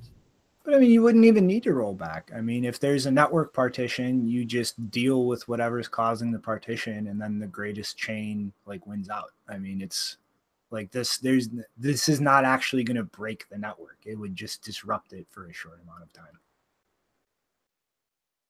Yeah, if it was an economically viable chain and it actually had some momentum behind it and it broke and then momentum got applied, absolutely it could, but it just doesn't have that magnetic attraction quality that like plain old Bitcoin does. I mean, it's just like, nobody, like, even if this happened with Bitcoin, like nobody is gonna like checkpoint and refuse like to like follow the longest chain. Like there would be a network partition, like the chains would move forward, and then whichever one was the greatest chain when the partition was resolved, it would coalesce back to that chain. And I mean, it's like, I really like these guys. Like, I don't know who the fuck they are, but it's like a joke. It's like they just consistently pop up and make these outrageous claims about how they're going to wildly disrupt things, and then it just always turns into a dud. Well, I look at it like this, like Bcash, you have more of a chance of it going full autonomous and autopilot and just running away and like shit actually getting committed to that chain permanently. And Bitcoin, like that chance of it going full on autopilot and someone missing something is like very unlikely. Like it doesn't happen. Like I don't know of a specific time where any individual thing has been missed. Like guys, I've been following I've been trying to figure out if there are any results, and it looks like there is nothing. But I read it. Oh my God, what I found. BitPico, an important Bitcoin core developer, has decided to launch an attack to the Bitcoin cash. It's bitcoinexchangeguide.com. What the heck? That's really funny. Yeah, it's like a joke. Like this is gonna have zero effect. I mean, it's like DDoSs have happened before. Yeah, I'm not really seeing Bitcoin core developer. Oh man. These I don't know. I just took a quick glance through fork.lol, and I'm not really seeing anything where it's like, oh, this is happening, and it's causing some real effects to the network. So yeah, I mean, like this, and like you were saying, they tried this with the Lightning Network, and from this next story, we could see just how effective these things really are, right? Mm-hmm. I mean, like I'm calling joke, and like nothing is gonna come of this. I mean, this is. Well, I don't know what the hell their game is, but this is just like a group of people that just keeps crying for attention with these outrageous claims, and nothing ever happens. And they have really bad taste in music too. Like that techno track on that video clip is just fucking cringe. Oh man, wrong music. Mm-hmm. But I guess sliding along, just a quick little update on Lightning Network. I thought this was a nice graphic. It's pretty much kind of an analysis of the routing paths and how much liquidity has been available with this orange line from February and this green one from this month. And this first one here, you're kind of looking at the number of potential routes between random nodes on the network based on the amount you're trying to send. So you can see like down around the Satoshi limit, there's like hundreds of thousands of routes effectively. It kind of actually jumped up from February to I think it looks like around 80,000 routes there's now around 1 million routes for the value of Satoshi between any random node. And then you can kind of see, like, as the amounts go up, the number of routes start dropping off. And you can see back in February, there was literally only around like one route, not even up to 0.1 Bitcoin, but kind of close to it between like random different nodes. And then, we can see kind of in June, there's close to 100 potential routes between random nodes for that amount of value. So, I mean, it's kind of slow and steady, still being in beta, but the amount of liquidity, I would call this a pretty drastic improvement in the amount of like viable paths for larger amounts. And then we can also see down with this one, the probability of a payment. Here's the amounts again on the top actually succeeding. And, it was kind of close to 0 almost percent chance of probability. And I don't know why this is using a comma. I think this is like a European notation. But for around 0.1 payment, it's around 0.01% probability of success. But if you really kind of break this down, I mean, 0.01 is around, I think, what would that be now? 600, be about $60. Has around a 1% probability of success versus, less than 1% back in February. And again, though, it's, this is all still in beta, and most people, at least rational people, aren't really throwing up huge amounts of liquidity, but, we can still see like improvement here. And, the more liquidity comes online, the closer things get to moving out of beta, I think people will be a lot more comfortable as far as sinking money into things. And, we'll see how the improvements go. But, I would definitely call this a march towards success and not really just kind of stalling and going nowhere.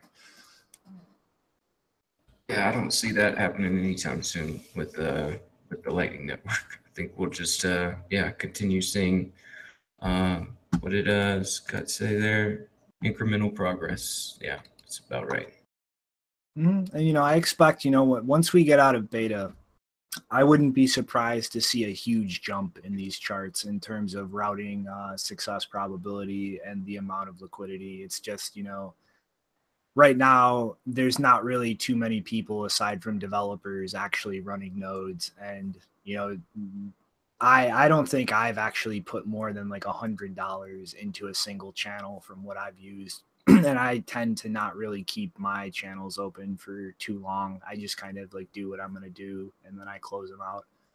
But, I think, once we get out of that beta phase, a lot more people will be willing to kind of sink that money into it. And I think the bar of running a node will kind of drop drastically to the point where you won't see pretty much just developers and more technically competent people tinkering with things. Like your average person will be able to just kind of set their node up and put some money in it. Yeah, there's lots of different opportunity there. I think we were talking to somebody in the Mumble the other day about setting up nodes as a service and all that. It's it'll eventually get easier though. I mean, like we've seen the Bitseed and like the Raspberry Pi. Everybody was setting up that way, but yeah, eventually it'll be a lot easier. Mm-hmm. And then some news, some updates on the Constitutional Congress. 27 more accounts have been frozen on the EOS blockchain. And the funny part is no reason was given. And I think it turned out that the previous accounts, and I'm betting that this is a similar reason that were frozen, are involved in a lot of these Twitter scam giveaways. But, for anybody out there kind of looking at this and thinking, okay, they're just freezing scammers' accounts. Well, I mean, that's a huge fucking problem on multiple levels. I mean, first off, like let's play this through and just say that the the people running EOS and the block producers are only going to block scammers accounts. Okay. What happens if you fuck up and you don't really see any involvement in this until that money's already moved? How do you know that it's still in the scammer's hands? I mean, what happens when the day comes that that's cycled through the economy, like somebody has received it for something else, and somebody with no involvement in whatever scam is causing things to be frozen has their money seized when they've had absolutely no involvement in a scam? What's their recourse? Like, how are you going to anonymously prove on the internet that you had no involvement in whatever activity led to the block producers and the people operating this network to freeze the account? Like, what's the process? What's the bar to proof? I mean, let's take it another step further.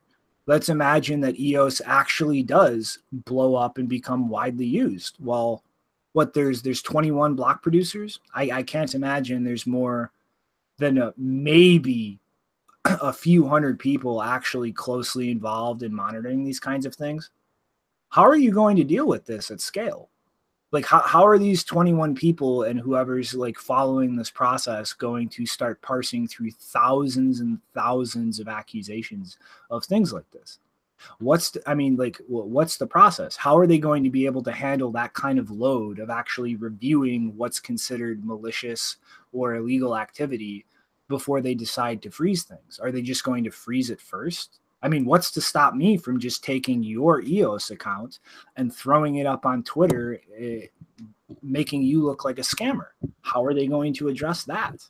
Let alone fungibility on the network. I mean, the minute they establish this process, they have pretty much thrown any chance of having any kind of fungibility for tokens on this network out the window. I mean, like, this road, this direction that they've chosen to go in brings up a mountain of problems as far as social scalability of this. That, like, how are you going to solve this? Shinobi, you just don't understand the magic of governance. Really, I'm serious. I mean, like, think about the financial system nowadays. Like, how many thousands and thousands of instances of fraud are happening right this second? How many people are employed full time by financial institutions to deal with these kinds of things? Like, how are you going to establish a system to scale that kind of like incident response and actually go through with some rational bar of proof, or like a rational bar of proof that you are not involved in something with just 21 random people on the internet? Like, how are you going to do that?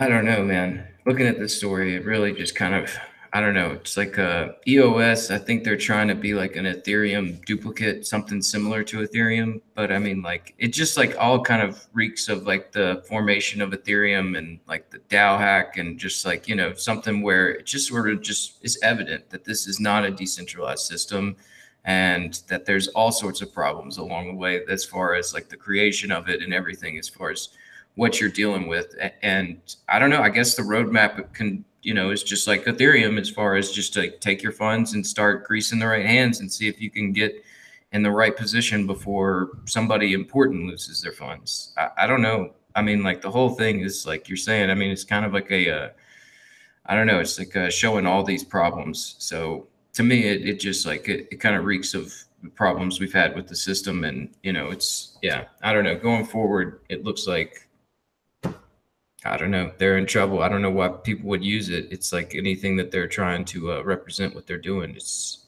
a gross misrepresentation.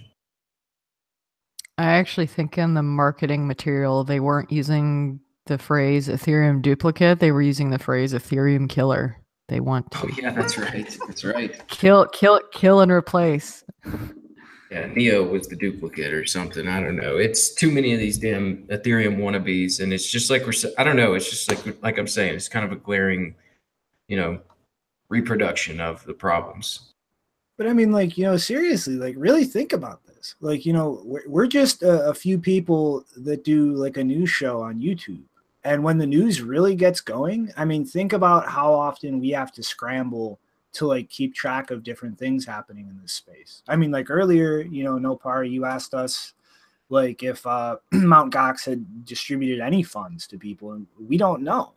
Like that, you know what I mean? There's a lot of things for us to keep track of. And this is just us like literally trying to find information and break it down for viewers to save them time and work and actually parsing through this information. And we can't keep track of everything.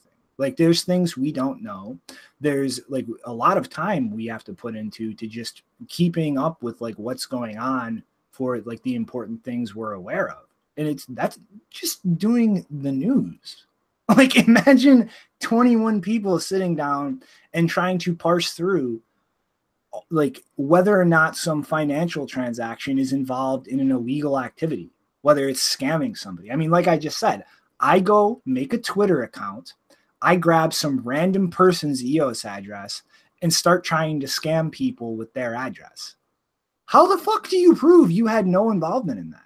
Like, how are these people going to analyze that situation and in any way whatsoever even come close to figuring out what actually happened? Well, It's they got impossible. those things like in Minority Report where they put the 3 people in the bath and they connect the things to their heads and stuff. Like they probably just, you know, we'll get the EOS node people together and we'll put them in one of those things. That'll work, right? But I mean, like, it's like seriously, what drugs are these people doing to think that is even a remote possibility? It's like they have no comprehension of how like information works abstractly, like how you can verify something, how you can actually like scale that verifiability out socially. I mean, like I guess they're thinking it's such a small ecosystem that they can manage it right now. But that's just a speculative guess. but what about the future? I mean, if it Yeah. actually does succeed. I don't know. I'm sure they don't know either. I mean, I think some of this has to do with people not being honest enough with themselves and their own personal limitations. And I feel like a lot of people in this space haven't done stuff as simple as going, okay, like maybe I don't know exactly what money is, and maybe I should research and look this up again. You know, maybe I don't know exactly what value is and how the rest of the world looks at value. Maybe I should look at this again. There's just too much of an ego to allow the person to actually like figure it out for themselves. So instead they go and they speak blindly with a big chest and they ignore looking at the facts, because if you look at the facts, you can't puff your chest out with confidence and say those idiotic things. I think that's why they say the best scammers are the ones that scam themselves. Yeah. If you know so much about how money works, why don't you make your own?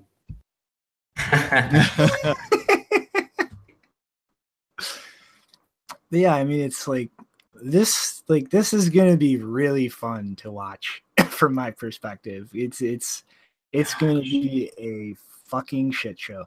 Well, it's going to last a lot longer than I expect. I mean, like the whole Ethereum thing, it's like, you know, I figured that thing would be over by now. It's like, I don't know how long it's going to drag out, but it might be a long show. I'm actually excited that it's going to fail under its own technical weight, like all by itself. Like those big buildings that you see get bigger and bigger in like kind of some of those shitty countries where you're like, that's not going to work.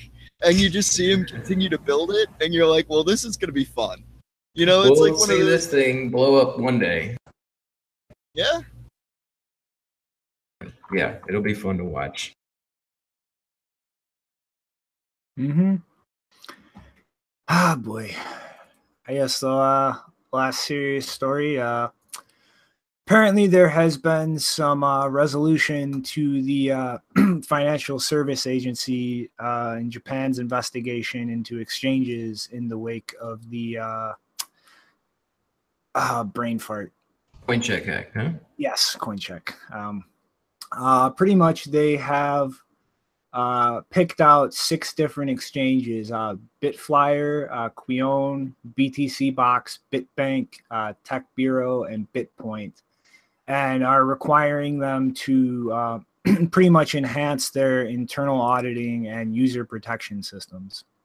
And at least Bitflyer has announced that they're temporarily going to be stopping the registration of new customers to kind of re-examine the IDs of certain customers. So I'm imagining based on that, the FSA probably found something that they consider suspicious activity in their accounts, and Bitflyer is going to be kind of digging through this and then rethinking their entire process as far as registering and verifying customers that kind of allowed, whatever the FSA is considering suspicious activity to occur on the platform in the first place.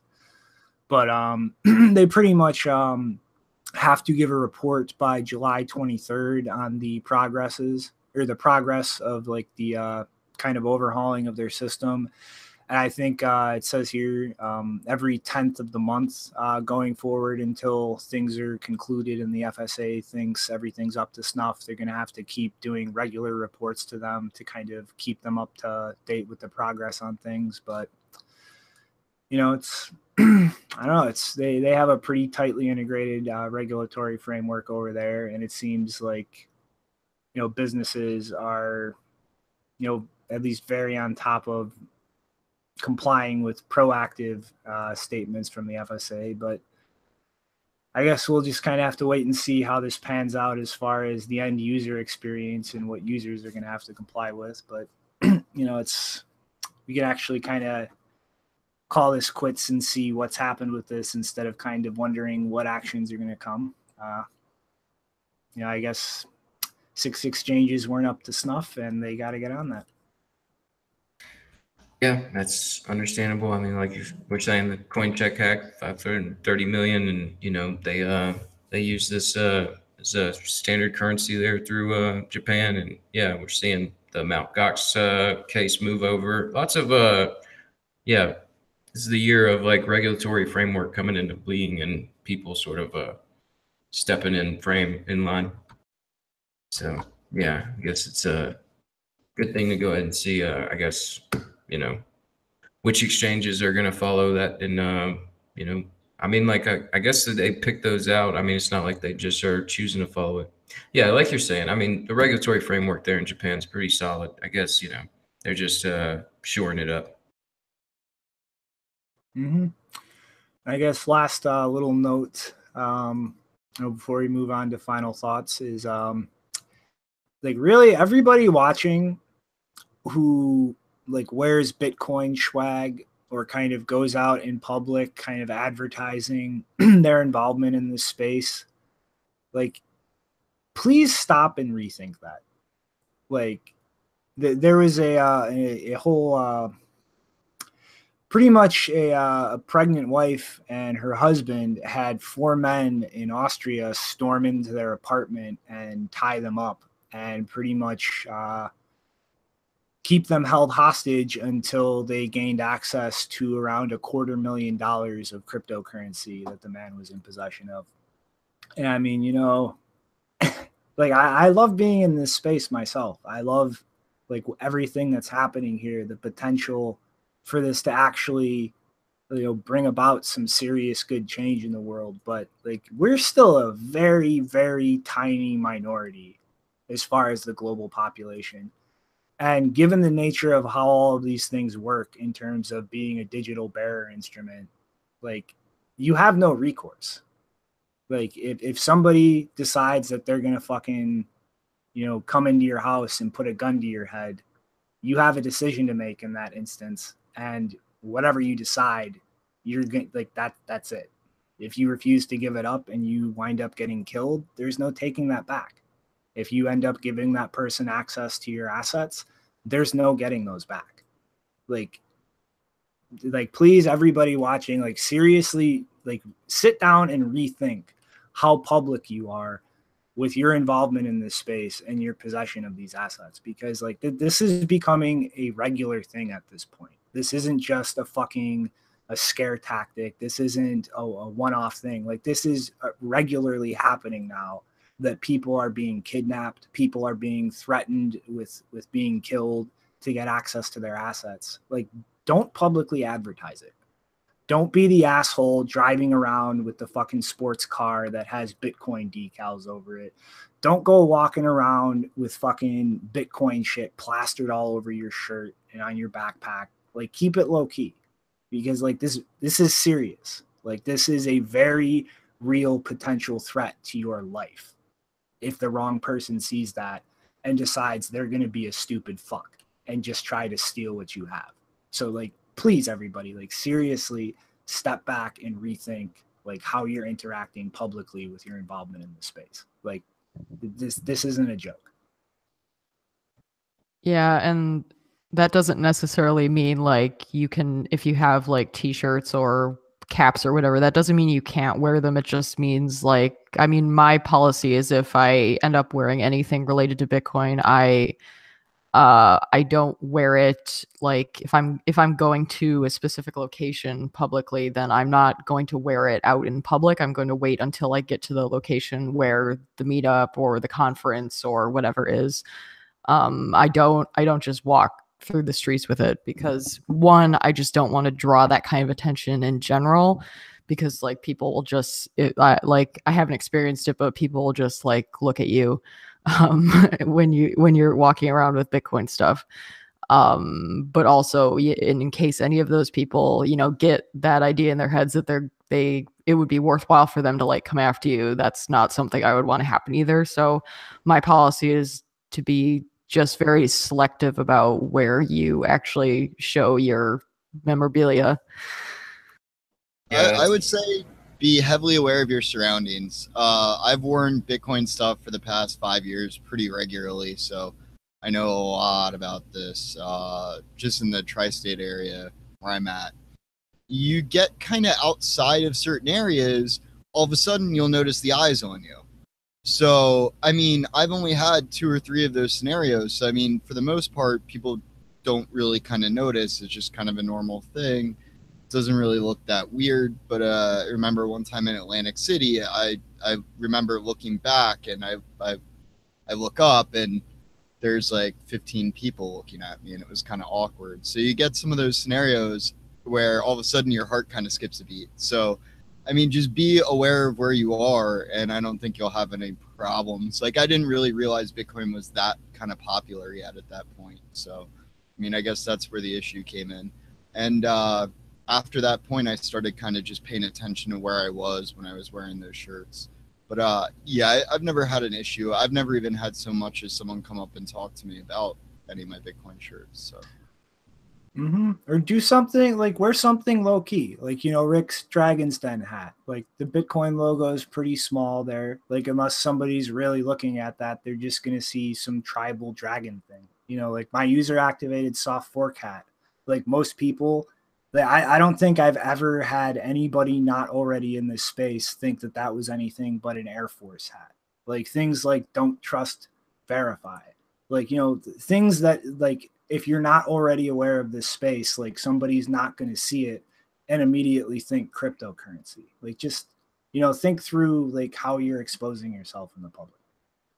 Yeah, I think, great advice from everybody. Just like, be very selective. Like, even though this is very small, I do that too, as far as just like, I put it in a backpack, and then when I get to the meetup, I put it on. And then when I walk out of the meetup, I put it back in the backpack. And, you know, just mainly because, I just don't want to stir up some conversation or something where, like, you know, because you never know who's going to see you in the public and what they're going to think. And, you know, that's where it's just like, you know, it's good advice just to sort of keep that as low key as possible until you really absolutely want to wear it. Or, you know, definitely be aware of your surroundings at all points in time. And just also just, you know, I don't know, be in generally be in good shape and ready to take care of something if something does show up. I mean, just lots of little things you could do to sort of prepare for something like that. But I mean, like, the best thing to do is just to avoid that sort of conflict by, you know, trying to stay out of public as much as possible. And, you know, it's one of the things that I weigh, you know, it's like unfortunate. It's like one of these stories pops up. I always sort of think about the meetup and, you know, here on the show and all that sort of stuff. Like, you know, are you too public and, you know, too much of throwing around who you are? But think particular situation here is like a good location, but still it's something I think about as far as like, is it a risk? Is it not a risk? It's something you should always gauge as far as like whether or not you're at risk, and don't just always think you're safe, for sure.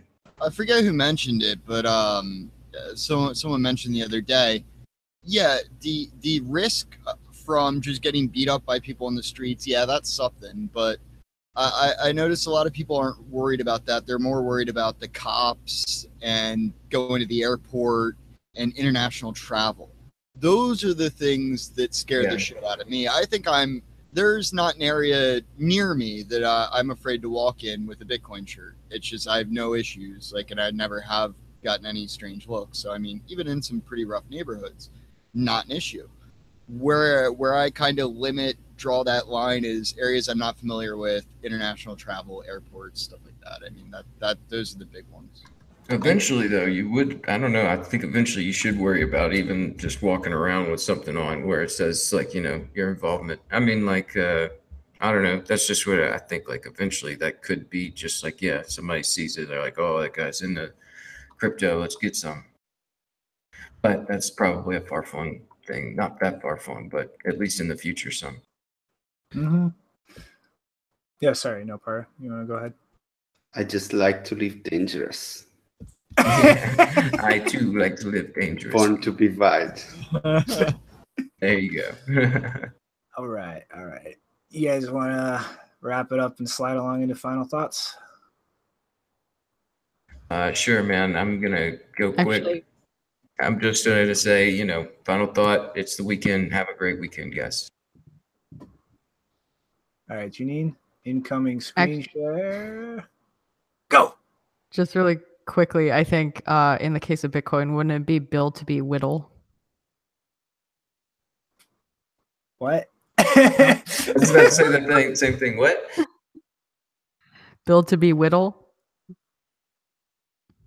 instead of wild. Because we Oh. Oh, come on. So too smart. Okay. For me. That pun, so huge weight, huge weight.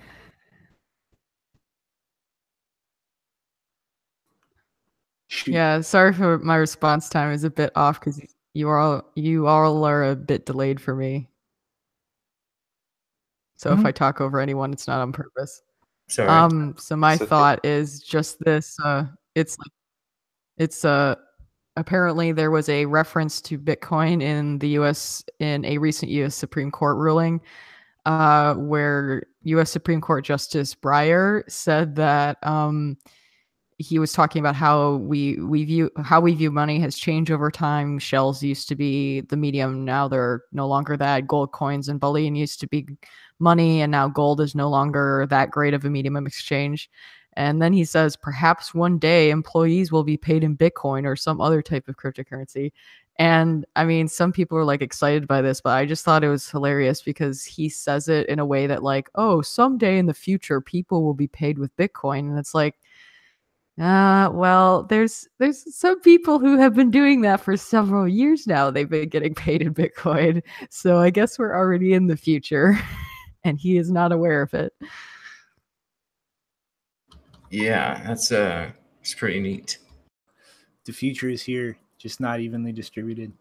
But okay. So my final thought is I have been biting my tongue about a certain group of people for a while now, and I'm done with that.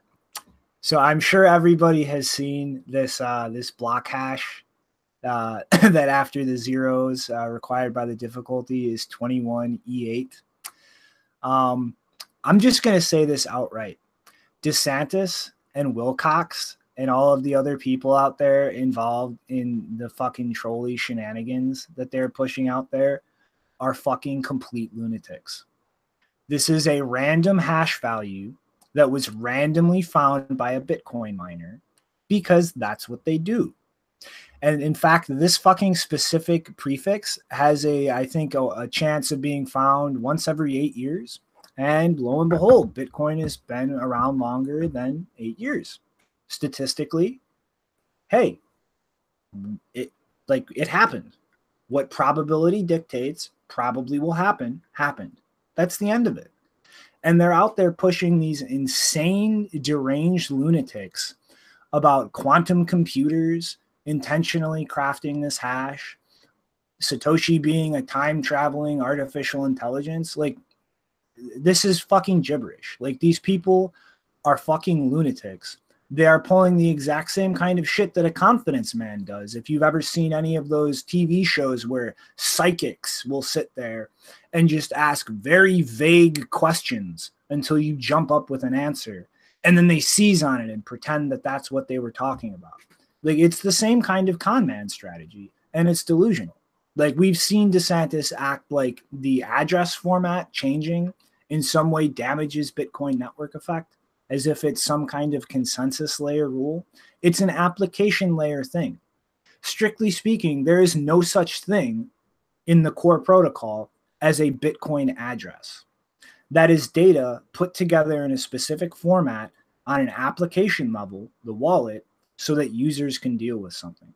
Bitcoin is locked to a script, to a computer program, which can do a lot more complex things than just have a public key require the matching private key. So wait, they're essentially like cheering along and like, you know, just emphatic about like a wheel completing its first revolution. Like, I don't like this is ridiculous. So this happens every 8 years. So this is going to be something that repeats. And what is going on here? I don't even understand this.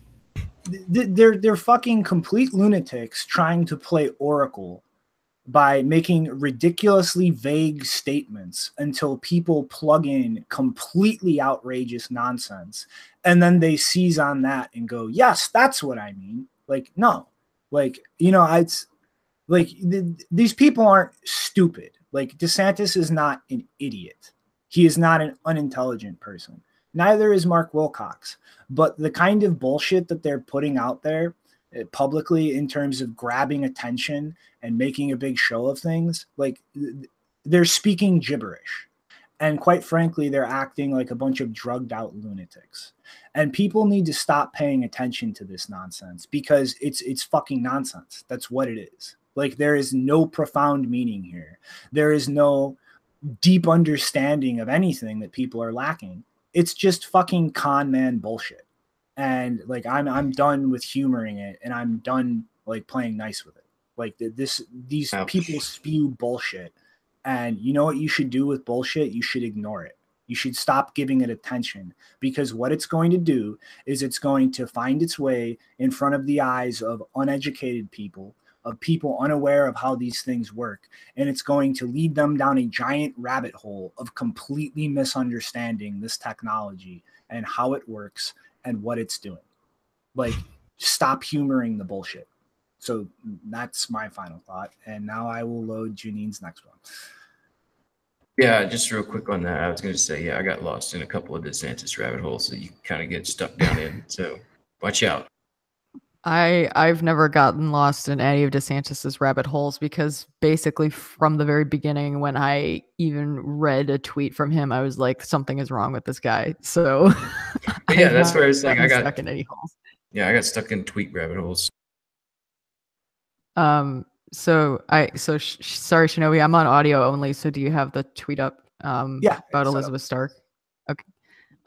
This is taken from Satoshi's Place, which is, you know, still up and running perfectly fine with the Lightning Network.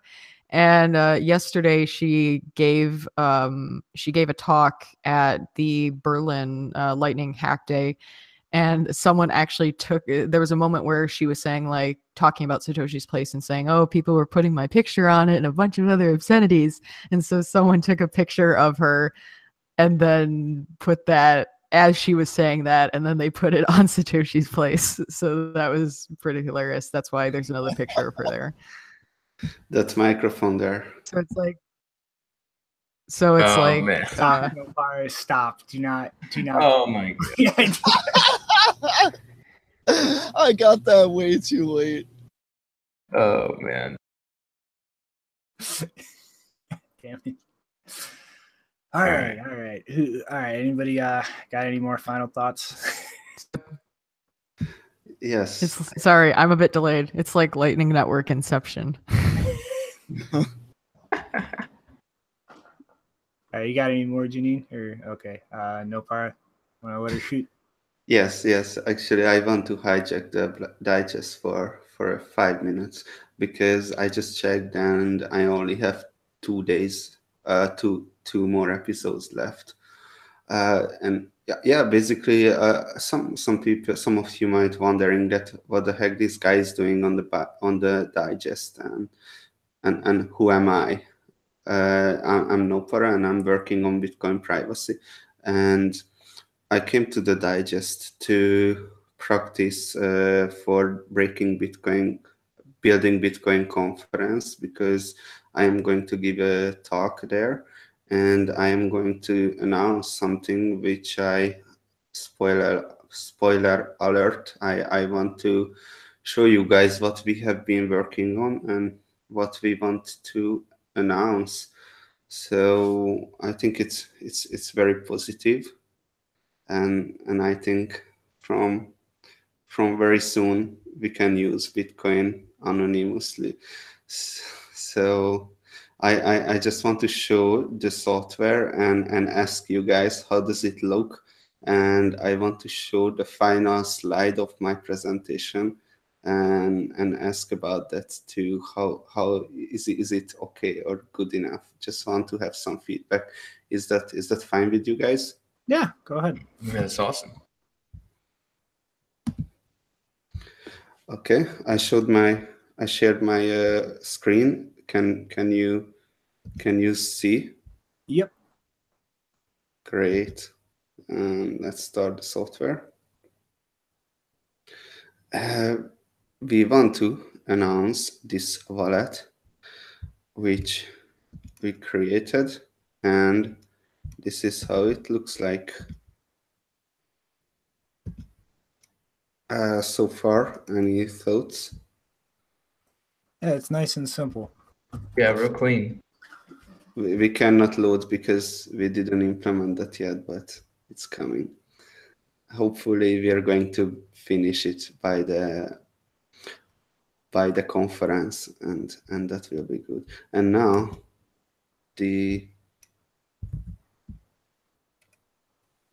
wow, my mouse stopping working. Okay, got It's it. because Windows sucks. I have to shame you. Of course, it's Windows. So, what do you think about this? I like it. Mm-hmm. I dig All it. right. I want you to join your coin with mine. I like that. Feel free to share your things in the chat too. I will read it later. Yeah, I mean, anonymous Bitcoin is coming. 100 anonymity set. No cryptocurrency is doing that. I think it's awesome. Mm-hmm. Oh, yeah. And we're gonna count on everybody watching to jump in and start using this and helping us shill it, because you need people using it to stay anonymous. So be prepared to hear me rant about this quite a lot, guys. Incoming wasabi. Mm-hmm. Yeah, good shit, No Fire. Glad to see there's we're almost to the fucking finish gates, man. I've been fucking psyched about this since you first started talking to me about it. Like what was it, like almost a year ago? I mean, for the last 3 years was leading up to this moment for me, so it's very important. And now we are working like oh my god, like 16 hours or something like that a day. It's so crazy but enjoyable. Almost at that finish line. Yeah, man, I'm fucking waiting to see the presentation and the finished product, man. Fucking psyched. And just to say, dude, like, you know, I know you've got a lot of development work and you're going to probably dive a lot harder into that afterwards, but you are always welcome on the show, even after the presentation, man. All right. Oh, I had an idea too that in the fourth, so the third episode, next one after that, and after that on Wednesday, I could do the episode, I think from the Building Bitcoin meetup, and I don't know, just grab some people like, hey, Adam Beck, come here for a moment, something like that. That would be funny. That'd be great, man. Yeah. Yeah, it'd Yeah. be fucking fun as hell, dude. Mhm. Oh yeah, I second that too. Just like, yeah, and you've been great on the panel, man. It's been awesome. So yeah, anytime, man. Definitely. All right. Thanks a lot. You helped me a lot. Hey, you've helped us, man. It's been real nice to have a developer able to throw his 2 cents in on shit. Because I'm just a armchair Python script kiddie. All right, guys. Well, I guess that wraps us up for the day. We'll be back on Wednesday, and hopefully I will get the audio-only version out within the hour. Sorry for last time, but the provider we used glitched out and didn't actually finish the upload when I thought it did. And I didn't notice until today, so sorry about that. I guess toodaloo. Later, everyone. Bye-bye. To Bitcoin and beyond.